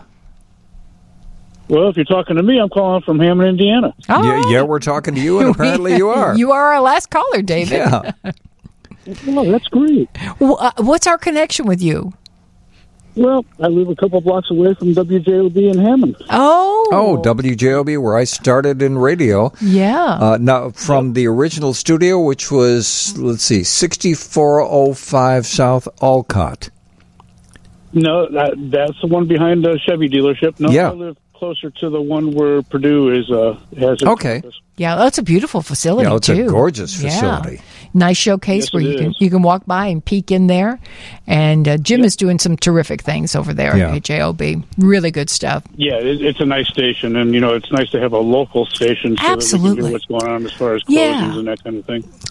Do you ever look at Jim's? We're talking about Jim Dietlow, who is the one of the owners of WJOB, and he does a really interesting blog where he's been chronicling the evolution of radio, and what he's done with that radio station is not just broadcast on the AM, but also turn it into a TV network and FM, and basically he's using all forms of media to compete in this new age of all kinds of streaming and every other kind of service you can think of. And he's doing a really good job. Yeah, and it's pretty amazing because you can watch high school football and high school basketball, and he's keeping things local, and I'll give him credit on that. It's Absolutely. a shame that, being this close to Chicago, we get all the Chicago stations, and it has spread out a little bit. Yeah, but as soon as you have a bad accident on Broadway and you're not getting it on a Chicago station, you tune there, you're going to have somebody standing there on the street reporting for you. And I had that experience when I worked out in Aurora. We kind of envisioned ourselves as being the WGN of Aurora, because if it was happening on Lake Street, we were going to tell you about it, and you probably weren't going to hear it on this station or any other station, because we were carrying our local high school football and all sports, in fact, which is really fun. And it's great all these years later to see a station surviving doing that very same thing. And obviously, Johnnie and I are huge fans of this 50,000-watt blowtorch, but we're also big fans of local radio, and there isn't enough locally owned and operated radio stations, so good for Jim and JOB. Yep. What do you do? And if I'm not mistaken, they're coming up on their 100th year. That's that's right. Yeah. Because they contacted you. Because you were there 100 years. Sorry. That's right. That's terrible. Hey, David, what do you do in Hammond? What do you do for a living? Well, actually, I'm a truck driver, and I drive in the Chicagoland area. So when you say Aurora, that's about as far out as I go. Oh, my. And, who do you drive for? Well, I drive for a place called Chicago Flame Hardening in East Chicago, Indiana. And been working there 22 years, and I love my job. I've been driving through the city for probably 40 years, and the whole trick to the city is to know which lane to be in. Absolutely. Sing it. Yes. And to be aware of those people who make your job difficult, like the one that we saw coming into work tonight that was on the tail of the truck. And I'm like, do you not know that he cannot see you in his mirrors because you're practically under his bumper and it's snowing and it's foggy? And I'm thinking, I've noticed a big change in drivers in the last probably 10 years, and it's just, it used to be a fun job, and I'm getting older now, so I'm not pretty close to getting retired, but I still enjoy it, and it's good. It's a nice way to make a buck. Yeah. But anytime you can do something for a living that you enjoy, that's not work. That's wonderful. Yeah, you're a lucky man. Yeah. So, and I consider myself blessed to be able to work, and just enjoy it. So here we are late on a Saturday night. Do you typically tune in on Saturdays, or did you just happen to fall by tonight? Yes, I did. I got my old mad nap about maybe 7 o'clock, and when I got up at 9, I've been up since. I hear you. About 4 in the afternoon, I just have to rest my eyes for about 45 minutes. And on Saturdays, if Johnny and I don't get an afternoon nap, I can't come to work. Yeah, I cannot do it. About 9 o'clock is my limit, and it's like I just took a nap and I got up and I was like, you know what, I'm gonna turn them on, and I had a couple things to do, and I was like, well, we'll listen to you while I'm doing it. And hey, I'm listening on a brand new Sea Crane radio too that I purchased because of you guys. Really? Aren't they? Now, honestly, what do you think? Well, you know what? I've had it for 2 or 3 days, and I've ran the battery down once, and I'm charging it again right now, trying to get it set up so that I can take it out to, I got a little farm in Winnemac that I like listening to it out there. When I'm cool. And what's neat about it is I can't believe how well it was made, and it's one of those. It's one of the cheaper ones, a Solar Explorer or Solar. Oh, those are great radios. Well, what I read about it and that made me think, well, you know what? It'd be nice to have an emergency radio and something you can crank and something you can charge your phone with. Yep. And so far, I'm pretty impressed with it. Sounds great, and it is a nice radio. Awesome. That's really... You're singing our song? Yeah, they're going to appreciate, too, hearing from unsolicited. Yeah. That's awesome. That is unsolicited. Right. I paid the money for it, and I think it's going to work out great for what I'm going to need it for. Yeah, good deal. Well, you are going to receive a WGN Retro T-shirt, and we'll be tickled to see you wearing that in Northwest Indiana.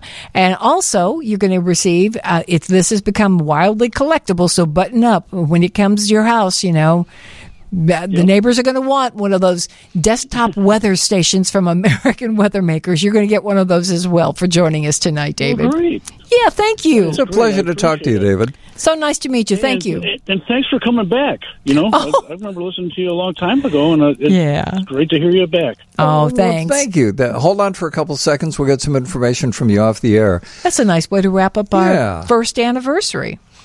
And again, thank you guys so much for hanging out with us. As we said, next week we'll be back at 10:30. Patrick Chrisman will be joining us. And you can follow us if you want to go to our Facebook page.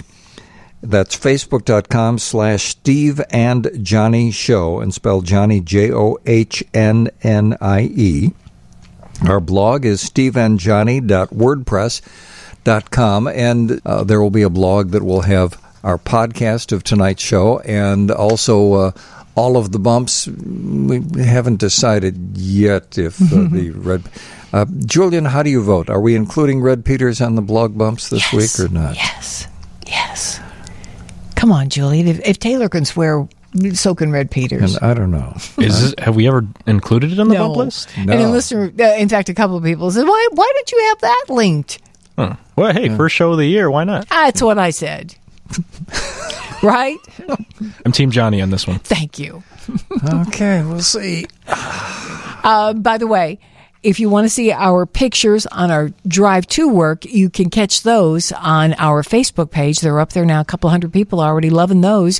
And a lot of those people don't live around Chicago, so that's one of the reasons why we take the pictures. And we'll see what we might capture on the way home tonight. Sinatra Hours is coming up in just a few minutes with Dave Plyer. Thank you so much for hanging out with us. Hopefully we'll talk to you next week. Stay safe.